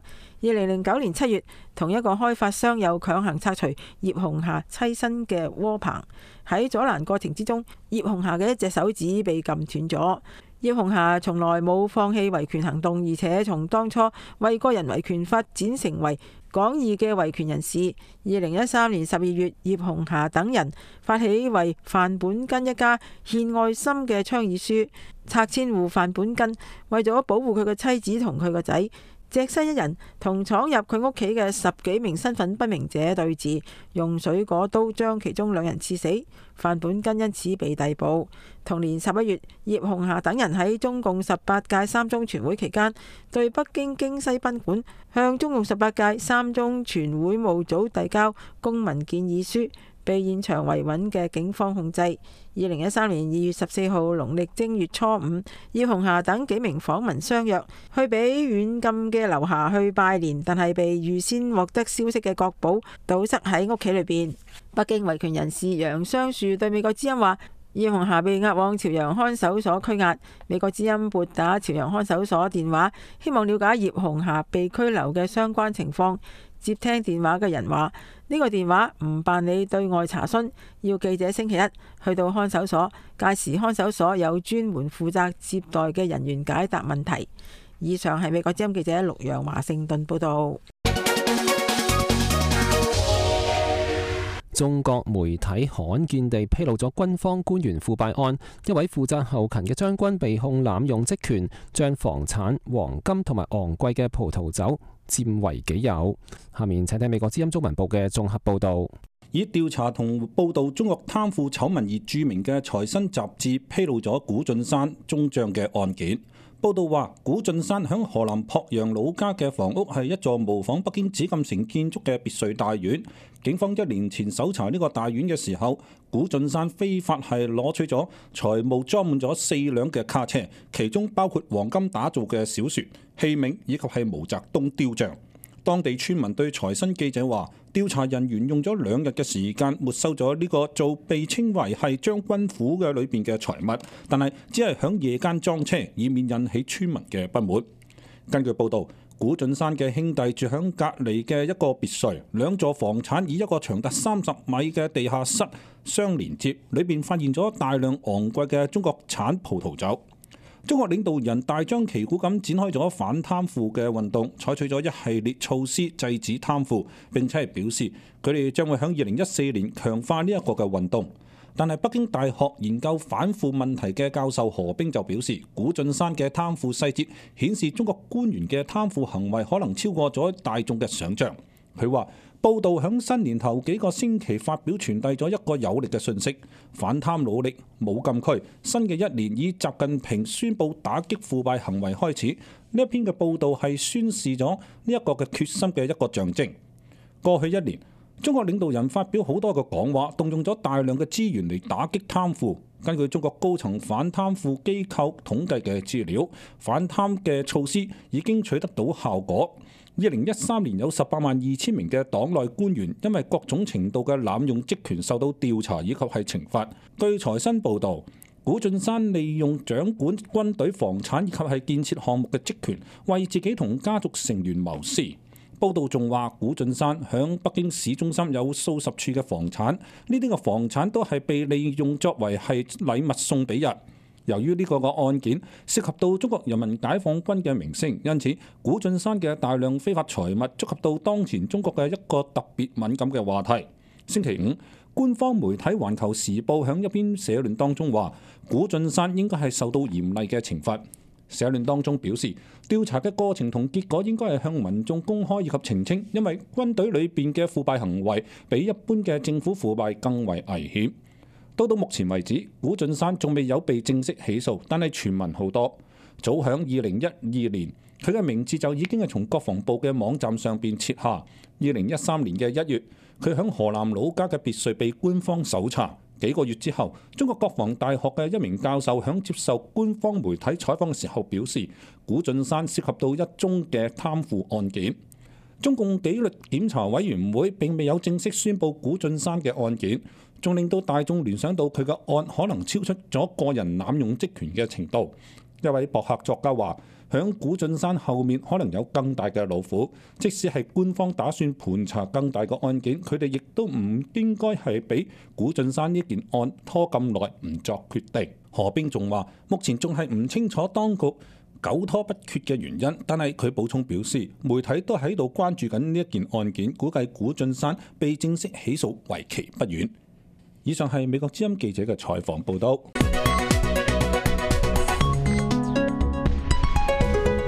香港特首梁振英星期四出席立法會答問大會，就施政報告接受議員質詢。民主派議員主要質詢有關政制改革及人口政策問題，有議員質詢梁振英鼓勵香港青年到大陸升學同創業係搞殖民洗牌，另有議員質詢點樣去評估佔領中環可能出現嘅經濟損失。下面請聽美國之音特約記者湯慧雲從香港發嚟嘅報導。香港特首梁振英星期四出席立法會施政報告答問大會，泛民主派嘅工黨立法會議員何秀蘭提出質詢嘅時候表示，好多香港市民都希望有公平嘅特首普選，令到港府向市民問責，防止貪腐。而公民提名以至政黨提名都係令人信服嘅提名程序，可以造成公平嘅選舉。何秀蘭質詢梁振英，目前佢責成由政務司司長林鄭月娥領導嘅政改三人組，會唔會如實向北京反映好多港人對真普選嘅訴求？但係而家三人組以至京官呢，下下都話公民提名係不合法，偏離咗法律框架，令到呢個諮詢冇法子傾落去，倒果為因，要民意去遷就而家對基本法嘅解釋。主席，我想問特首，你會唔會責成三人組，同埋向中央反映呢個諮詢應該係客觀公正地歸納民意，而唔係下下設限制市民意見嘅發表，焗市民走入篩選嘅死胡同，令到篩選代替普選呢？梁振英回應質詢嘅時候重申，佢誠心誠意推動呢一次政改諮詢工作。過去個幾月，首階段政改諮詢工作展開以嚟，港府虛心聆聽市民嘅意見，暫時冇提出港府嘅政改方案。希望各界本住務實、平和、理性嘅態度發表意見。梁振英承諾會如實向北京反映港人喺諮詢期間提出嘅各種普選訴求。就有關公民提名同埋其他嘅意見呢，我哋喺呢個階段，我哋願意聽大家嘅理據。同埋我可以向何秀蘭議員保證，喺呢個期間，我哋聽到嘅所有意見，我哋一定會巨細無遺、客觀如實咁樣將佢歸納喺我哋嘅諮詢報告裏邊。我相信喺呢段期間呢，中央亦都會好重視香港市民呢就政改所提出嘅意見嘅。何秀蘭喺追問嘅時候表示，有篩選嘅提名程序其實係表面有選舉，實際想操控。基本法係要嚟落實普選嘅，唔係要嚟限制公民權利。但係如果政府企圖倒果為因，焗市民去接受篩選，俾你過到都不能夠服眾。80年代嘅民意領袖其實已經錯信咗一國兩制呢個大話，錯信咗民主回歸。我話俾特首聽，我哋一息尚存，唔會俾下一代以後都只有滲咗三聚氰胺嘅假選舉。梁振英回應嘅時候表示，一國兩制、高度自治喺香港落實得好好。獨立嘅黃毓民議員提問嘅時候指出，梁振英星期三發表嘅施政報告只有126個字提及政制發展，上星期六負責政改工作嘅政制及內地事務局局長譚志源喺立法會公聽會回應出席者嘅提問，指出機構提名唔係喺基本法裏面。黃毓民質詢梁振英，機構提名係唔係喺基本法裏面？點解港府官員將北京官員嘅言論當做基本法嘅解釋？港府嘅政改諮詢係唔係假諮詢？梁振英冇正面回應黃毓民嘅提問，黃毓民叫囂打斷梁振英嘅發言，被立法會主席曾鈺成趕離議事廳。而泛民主派嘅公民黨議員毛孟靜喺質詢嘅時候指出，港府經常提及香港面臨人口老化嘅問題，咁樣應該鼓勵年青人留港建港。但係梁振英嘅施政報告鼓勵香港年青人北上大陸讀大學，港府可以提供資助，每年接近$2000。又大談訪問廣西期間遇到港人青年用物業按揭借錢喺大陸創業嘅故事。毛孟靜質疑梁振英只係鼓勵港人青年到大陸升學創業，而冇鼓勵到台灣升學。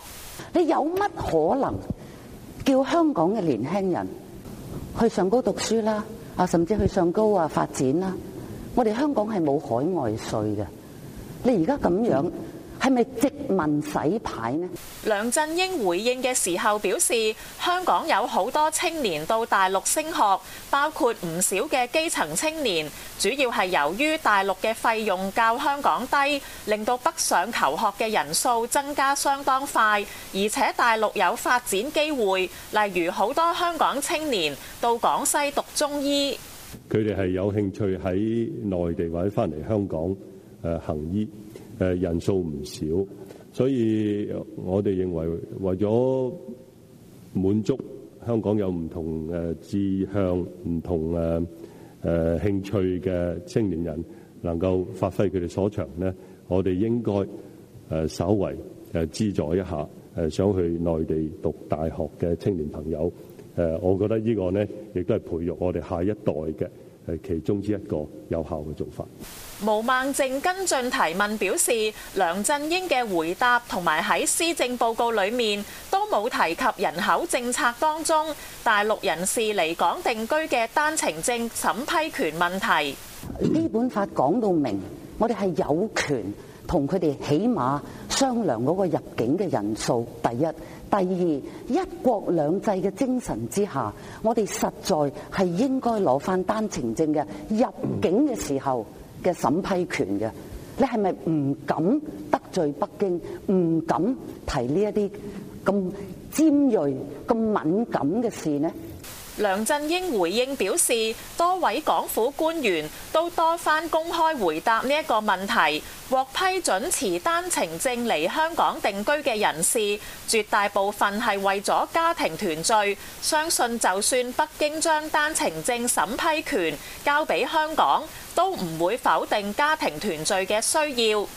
功能組別嘅金融界議員吳亮星喺質詢嘅時候提及，因應政改問題，有人提出佔領中環，好多金融界從業員都好關注佔領中環，尤其近日泰國嘅佔領曼谷行動，導致龐大嘅經濟損失。吳亮星質詢梁振英，港府有冇考慮評估，如果真係發生佔領中環，可能導致嘅經濟損失？梁振英回應表示，已經有經濟學者對佔領中環可能導致嘅損失作出評估，港府喺呢方面冇其他意見。應該講嘅係乜嘢呢？任何違法嘅行動，特區政府嘅執法部門一定會依法同埋秉公辦理，維持社會秩序，維持治安。吳亮星跟進提問指出，最近喺一個金融界座談會上，香港經濟學家雷鼎明估計，如果佔領中環一旦發生，香港嘅經濟損失每日可能接近1.3億美元。咁我就想問一問啦，淨係泰國咧，啱啱咧先傳出嚟，佢哋個證券交易所都因為咁樣被佔領呢啲咁嘅地方咧，就要逼住去搬家，搞到佢哋都好多嘅經濟嘅折騰。咁可否政府會要做一個深入啲嘅研究，俾我哋更多嘅市民更多嘅信心，俾我哋業界喺未來嘅裏邊咧點樣經營咧，要做好充分嘅準備咧。梁振英回應嘅時候重申，喺政改諮詢，港府會虛心聆聽唔同意見人士嘅主張同埋建議，希望香港各界理性、務實、平和咁樣進行政改嘅討論。港府亦都有責任維持社會秩序同埋治安。梁振英表示，對香港警隊維持治安同埋秩序嘅能力十分有信心。針對梁振英星期三發表任內第2份施政報告，香港大學民意研究計劃星期四公佈一項民意調查顯示，香港市民對梁振英第2份施政報告嘅即時滿意程度，以得悉報告內容者計算，滿意率係36%，不滿率係31%，明顯較佢第1份施政報告差，相信同梁振英現時民望低迷有關。以上係美國之音台嘅記者湯慧雲從香港發嚟嘅報導。好啦，咁啊結束咗呢一節嘅時事經緯環節，下面係新聞提要。印度孟買踩踏事件導致18個人死亡。泰國反對派稱政府動用暴力，1名抗議人士喪生。東盟外長緬甸會談結束。下面請聽一節由張平康報告詳盡嘅國際新聞。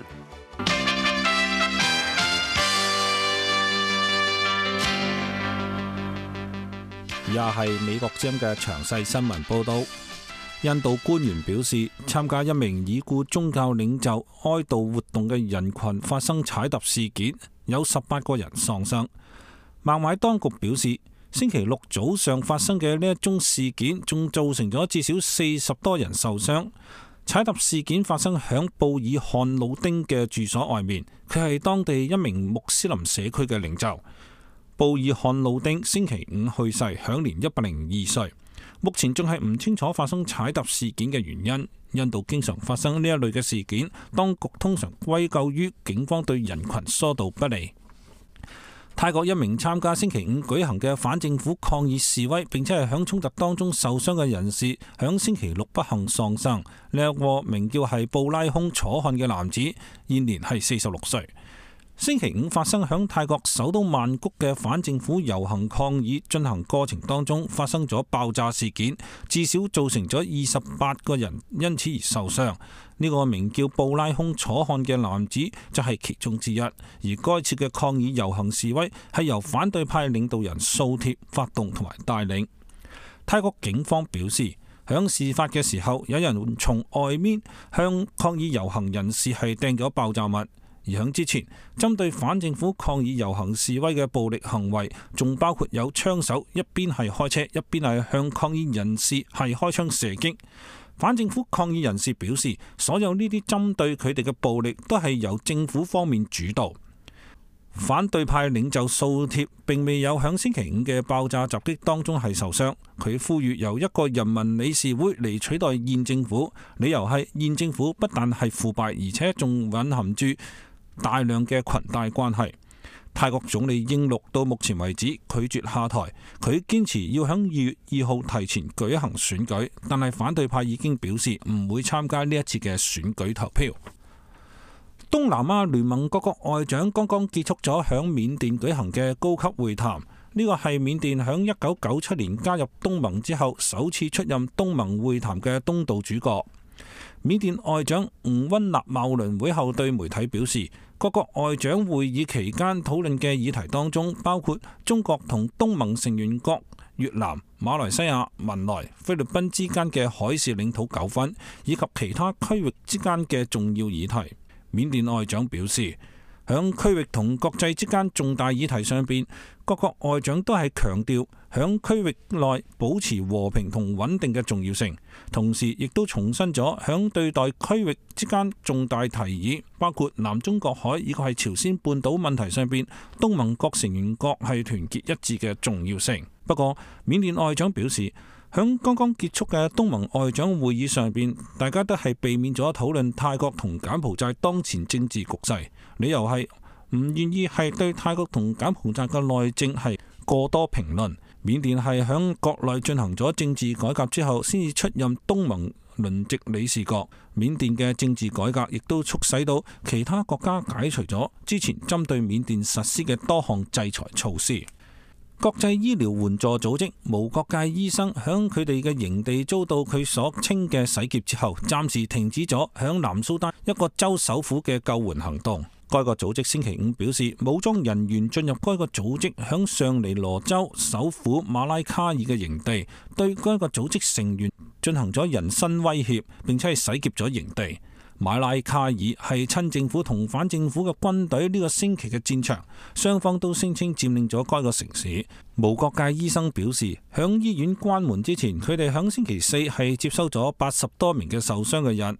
聯合國秘書長潘基文星期五響紐約表示，好多南蘇丹嘅平民依賴聯合國維和部隊為生。聯合國人道主義救援機構星期五表示，響南蘇丹國內有近47萬人流離失所，而另外有84000人係逃到其他嘅國家。南蘇丹親政府與反政府代表團繼續響埃塞俄比亞舉行停火會談，不過未有傳出取得進展嘅報道。美國之音國際新聞報道完畢。美國之音時事經緯，歡迎大家收聽呢一次時事經緯環節。喺呢個環節裏邊，我哋會回顧一下美國總統遇刺嘅歷史。歷史嘅時鐘走返到去20世紀60年代，美國總統身邊保安環繞，但係年輕嘅肯尼迪總統居然係眾目睽睽之下被刺殺，令人惋惜。究竟嗰一次刺殺係陰謀定係巧合呢？疑點重重，半個世紀之後嘅今日仍然未有定論。下面請聽美國之音中文部嘅綜合報導。作為美國歷史上兩位傑出嘅總統，林肯與肯尼迪嘅生平充滿咗各種巧合。1864年，刺殺林肯嘅演員布斯未經審判就被擊斃。將近100年後，一位名叫李哈維奧斯瓦爾德嘅刺客喺保安十分嚴密嘅情況下，成功刺殺咗肯尼迪總統。不過佢亦都係喺未經審判前就被擊斃啦。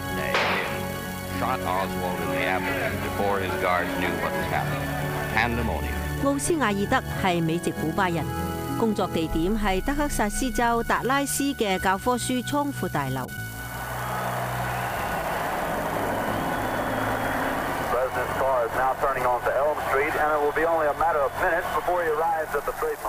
11月22號中午，肯尼迪總統嘅車隊經過呢一座大樓時，子彈從大樓嘅6樓飛射而出。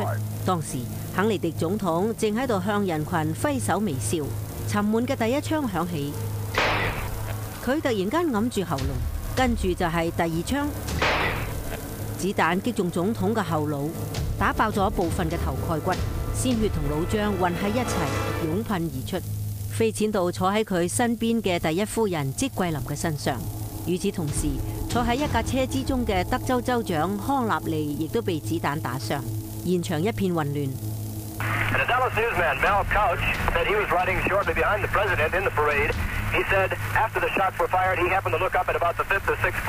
肯尼迪總統被立即送往醫院，但係佢嘅心臟好快就停止咗跳動。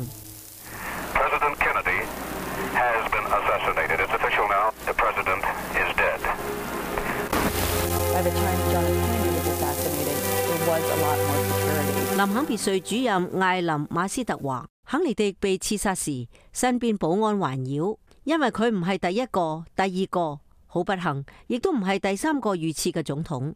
喺呢個之前，每隔幾十年就有總統遇刺身亡。保安措施咁嚴密，肯尼迪仍然被刺殺啦，呢個使人感到異常嘅驚訝。幾個鐘頭之後，中央情報局捉獲咗奧斯瓦爾德，並且將佢列為總統刺殺案嘅嫌疑犯。警方發現槍擊總統嘅 MC 6.5毫米步槍係嚟自芝加哥嘅一家郵購商行。奧斯瓦爾德喺上邊簽咗個假名，但係奧斯瓦爾德對此矢口否認。僅僅2日後，奧斯瓦爾德喺被解送到原監獄嘅過程中，竟然喺戒備森嚴嘅警局被一家夜總會嘅老闆傑克魯比開槍打死。The murderer moves in, and here is the shame of all America as Jack Rubenstein takes the law unto himself. 老比當時咁樣叫住，嗰個人殺咗我哋嘅總統。當時美國人都喺電視直播之中目睹咗呢一個槍殺事件嘅經過。奧斯瓦爾德死前曾經講過，佢只係一隻替罪羊。聯邦調查局成立咗一個特別委員會嚟調查呢件案。美國首席大法官埃爾沃倫係呢一個委員會嘅主席。因此，該委員會亦都被稱為沃倫委員會。究竟係邊個殺咗肯尼迪嘅書嘅作者傑羅姆科西華 The Warren Commission, which was immediately after the assassination, 1964, concluded that Lee Harvey Oswald was the sole. 科西華1964年刺殺事件發生後，沃倫委員會得出結論，奧斯瓦爾德係現場唯一嘅刺客。到咗1970年代，眾議院刺殺委員會進行咗獨立調查。佢哋嘅結論係刺殺事件更似一場陰謀，現場唔單止一個刺客。And they concluded that there was a conspiracy, more than one shooter. 50年嚟，各種陰謀論不斷嘅湧現，至今肯尼迪遇刺案仍然係撲朔迷離嘅懸案。主謀到底係邊個呢？真正嘅刺殺動機何在呢？直到今日，大家仍然喺度試圖揾到滿意嘅答案。科西剛剛出版咗佢嘅新書。究竟是誰殺了肯尼迪一書嘅作者傑羅姆科西華？科西華佢認為現場好可能有4組兇手，而非一個刺客。科西認為整個刺殺計劃係勢力龐大嘅國際金融財團唔願意受肯尼迪要創建嘅國際新格局，於是聯合軍方、情報部門等一系列嘅組織實施嘅陰謀。而千夫所指嘅刺客奧斯瓦爾德只係個受人指使嘅間諜而已。Well, see, Oswald got framed as having mental problems. You got to remember, part of the entire assassination cover-up. 科西繼續話，奧斯瓦爾德被塑造成一個精神病患者。刺殺計劃嘅部分內容就係使佢被當作現場唯一嘅刺客。佢嘅媽媽一直喺度話，奧斯瓦爾德係一個特工，為政府工作。Oswald's mother always said that he was an agent. He was working for the government.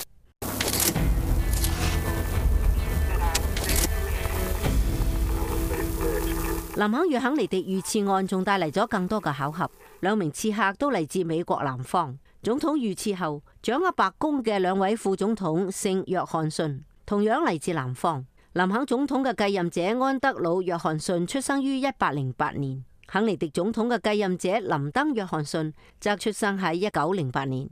超越過呢一啲歷史性嘅巧合，科西認為林肯同肯尼迪骨子裏邊嘅共同點係佢哋對美式民主嘅堅定信念。So Lincoln and Kennedy shared a kindred spirit of true freedom, true belief in individual liberty. 科西話，林肯同肯尼迪都堅信真正嘅自由精神同真正嘅個人自主，佢哋都相信美國國父喺憲法中樹立嘅民主理念。科西相信總統被刺殺嘅原因係兩個人嘅抱負太遠大啦。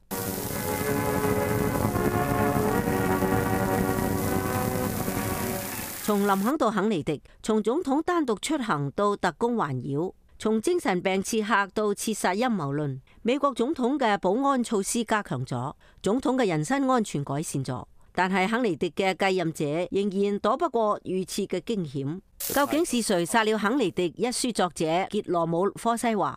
喺美國，總統係公眾人物，根據憲法，美國總統同普通公民一樣，民眾可以接觸到總統，呢個就係美國平民總統文化。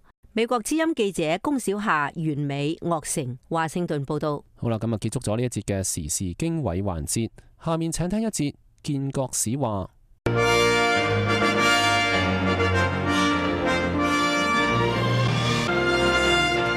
美國南北戰爭1865年結束，國會同新總統安德魯約翰遜之間嘅關係日趨緊張。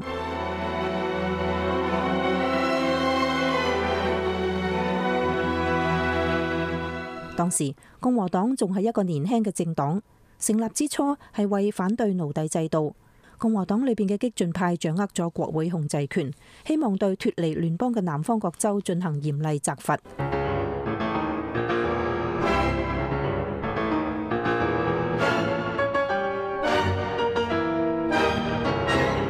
但係共和黨激進派嘅行動受到約翰遜總統嘅阻撓。約翰遜係民主黨人，反對採取激進手段解決南方問題。佢否決咗好幾項議案，認為呢啲議案干涉咗南方各州根據憲法享有嘅權利。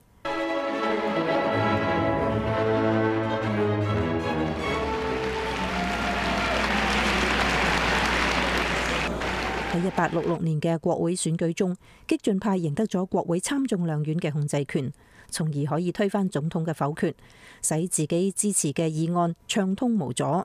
但係面對激進派爭奪政治權勢嘅行動，約翰遜拒絕袖手旁觀。約翰遜同國會之間嘅意見衝突引起咗好多矛盾，激進派最後決定必須將總統趕落台。呢個係美國國會有史以嚟第一次設法彈劾總統。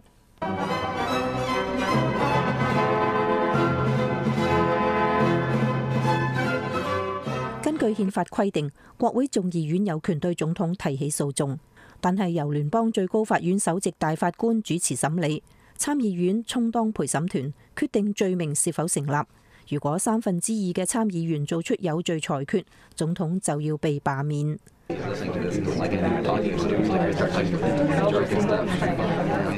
國會眾議院裏邊嘅激進派對約翰遜提出11項罪名，其中大部分罪名都係因為約翰遜撤銷戰爭部長嘅職務。共和黨激進派指出，約翰遜咁樣做違反咗一項新法，根據呢項法律，未經參議院同意，總統不得撤銷內閣官員嘅職務。約翰遜唔承認呢項法律嘅合法性，認為呢項新法唔符合憲法。眾議院激進派仲指責約翰遜批評國會，話佢嘅聲明有損國會同總統嘅榮譽。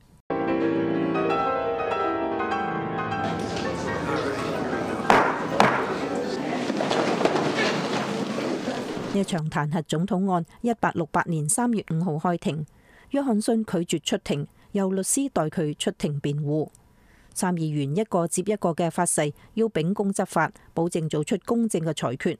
馬薩諸塞嘅一位眾議員代表激進派發言，佢對參議員話：唔好將自己睇做係任何法庭嘅成員。佢話參議院係一個政治實體，被要求就一個政治問題做出裁決。呢個問題係約翰遜係總統嘅合適人選咩？呢個人跟住話：好顯然，約翰遜係想推翻國會。其他激進派共和黨人亦紛紛對約翰遜提出譴責，俾約翰遜加上種種嘅罪名，但係又攞唔出有力嘅證據。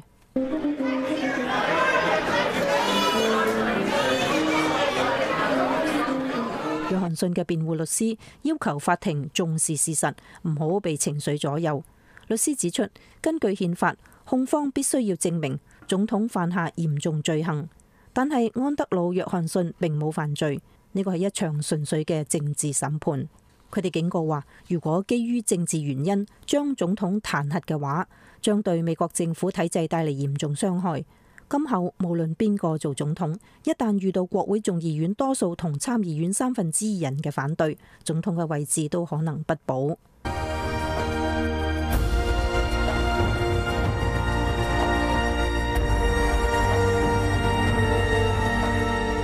喺我哋剛剛嘅建國史話之中講到，國會裏邊嘅共和黨激進派為咗拎走絆腳石，對總統約翰遜提出彈劾。彈劾案嘅審理持續咗好多日，最後結果十分接近。喺54個投票表決嘅參議員中，如果有36票認為罪名成立嘅話，約翰遜就要被罷免。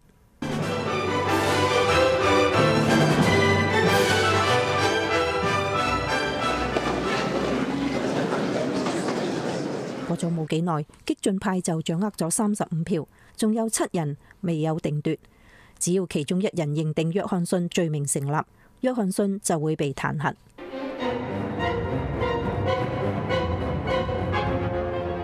國會激進派對呢7個人施加壓力，設法買通。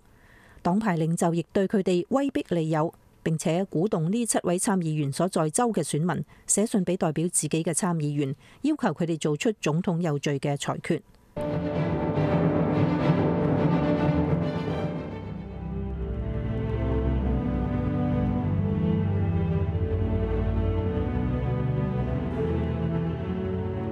一個嚟自緬因州嘅參議員感受到巨大壓力，但係佢拒絕按照他人意願行事。佢喺一封回信之中話：先生，我希望你同我嘅其他朋友都能夠理解，係我而唔係佢哋要對總統做出裁決，係我唔係佢哋發誓要秉公執法，係我唔係佢哋要就我嘅行動同佢嘅後果對上帝同人民負責。而另外一位嚟自堪薩斯州嘅參議員亦拒絕屈從於壓力，佢話：我相信我會有勇氣按照我嘅判斷做出裁決。投票前最後幾日，呢7位參議員之中有6個人公開表示，佢哋認為約翰遜冇罪，只有嚟自堪薩斯州嘅參議員拒絕表明立場。佢呢一票係唯一嘅變數，將決定案件嘅最終結果。所有壓力都集中喺佢身上。有人出2萬美元，希望從佢兄弟口裏邊知道佢嘅立場。無論走到邊度，都有人要求佢投票認定約翰遜有罪。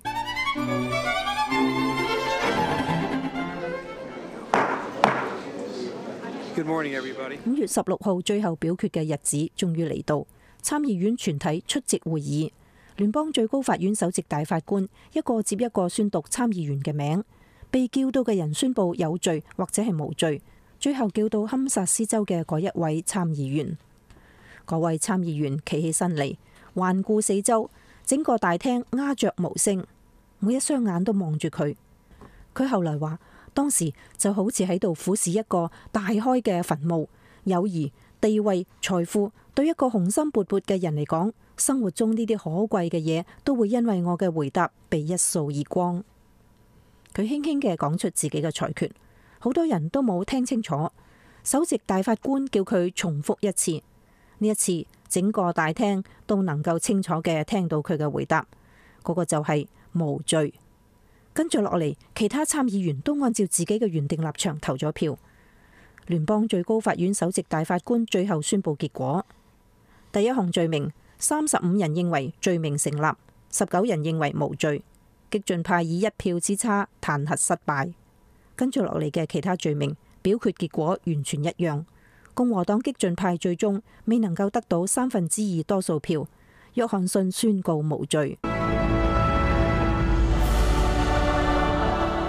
激進派領導人同激進派報紙嚴詞指責一小批拒絕投票支持彈劾嘅共和黨參議員，話佢哋係叛徒。朋友同支持者亦紛紛指責佢哋。呢啲人裏邊後來冇任何人連任或者係擔任其他政府官職，雖然付出沉重嘅代價，但係佢哋都覺得自己做出正確嘅決定。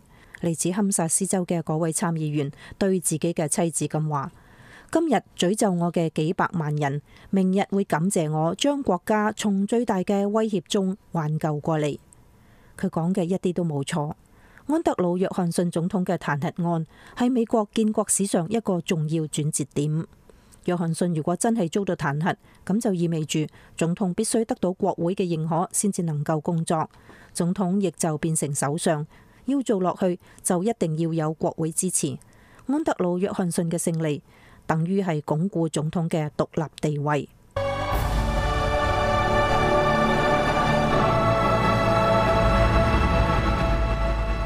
總統彈劾案雖然結束，但係國會同白宮之間喺南方前途問題上嘅衝突並冇消失。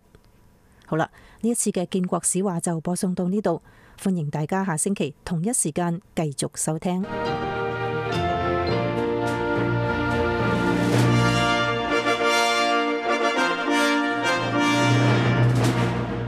下面請聽一節流行美語。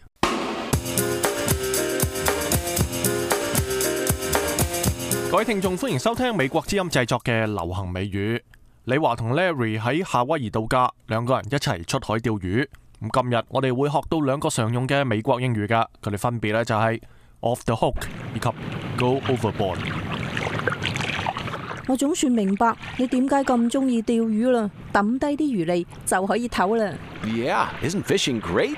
You get to just sit out in the boat and relax all day. 咁好啊，如果一條魚都釣唔到，你要負責啊。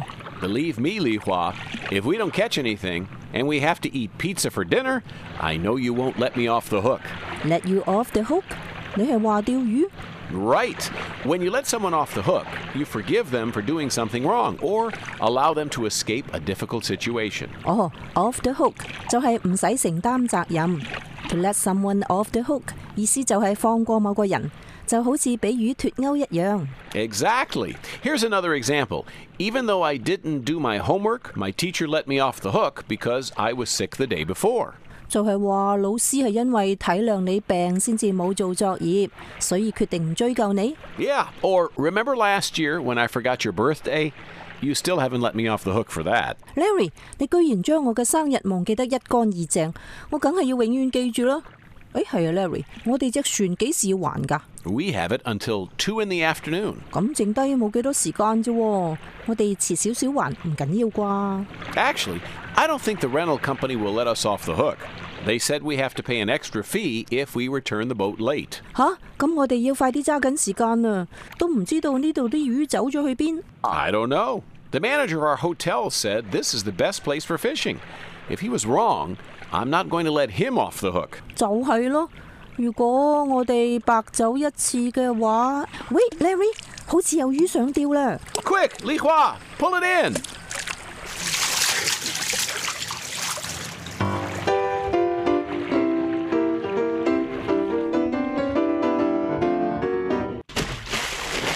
哇 Larry， 睇嚟我天生就係釣魚嘅材料，第一次就咁好成績啦！呢啲叫做不鳴則已，一鳴驚人啊 ！Yeah， 李華 ，I'm really impressed. You must have a real talent for fishing.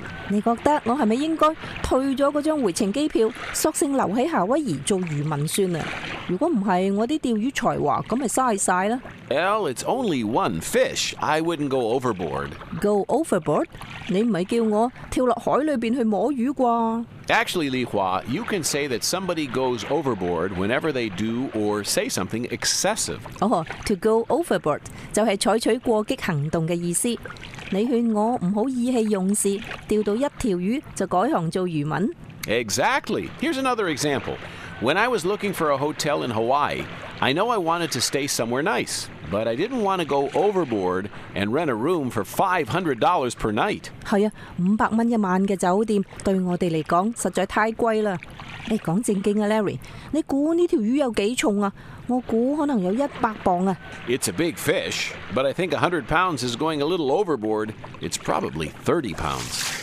總之係夠大啦，我準備將魚嘅頭骨帶返去做紀念啊。Li Hua, I think that's going a little overboard. Why don't we just take a picture so that you can remember your catch? 一啲都唔好玩嘅，不如我哋影多幾張相，寄俾當地嘅報社，睇下佢哋想唔想採訪我哋。Li Hua, let's not go overboard. There are probably lots of other people who catch fish this big, so it isn't really a news story. 咁起碼我都要寄俾我爸爸媽媽啦。好啦，我哋快啲返去食魚啊！ But I haven't caught anything yet. Let's stay until I catch a fish too. 要唔要我向你傳授一下我嘅經驗啊？第一堂免費。Thanks, Li Hua.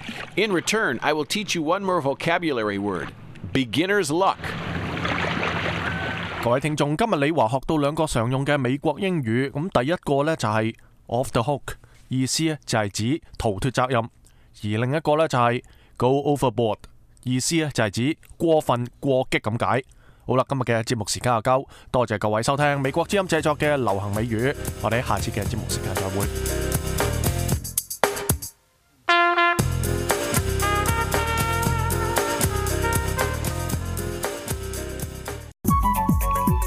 美國之音粵語組製作嘅電視節目《美國專訊》由亞洲3號同埋亞太5號衛星向中國地區播放。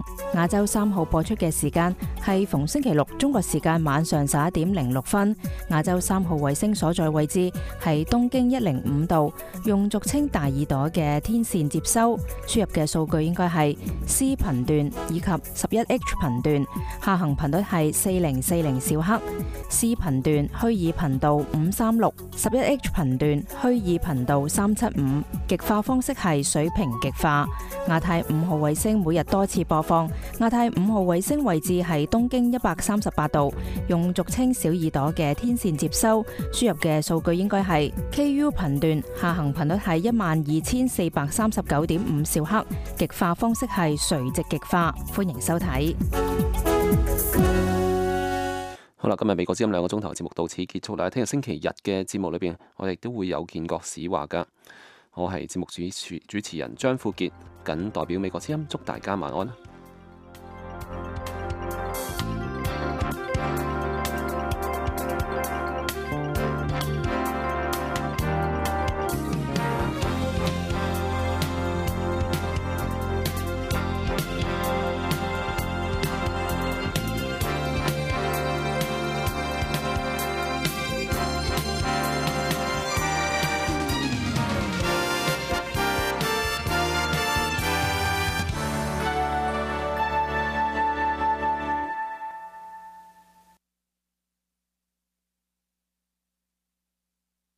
This program has come to you from the Voice of America, Washington.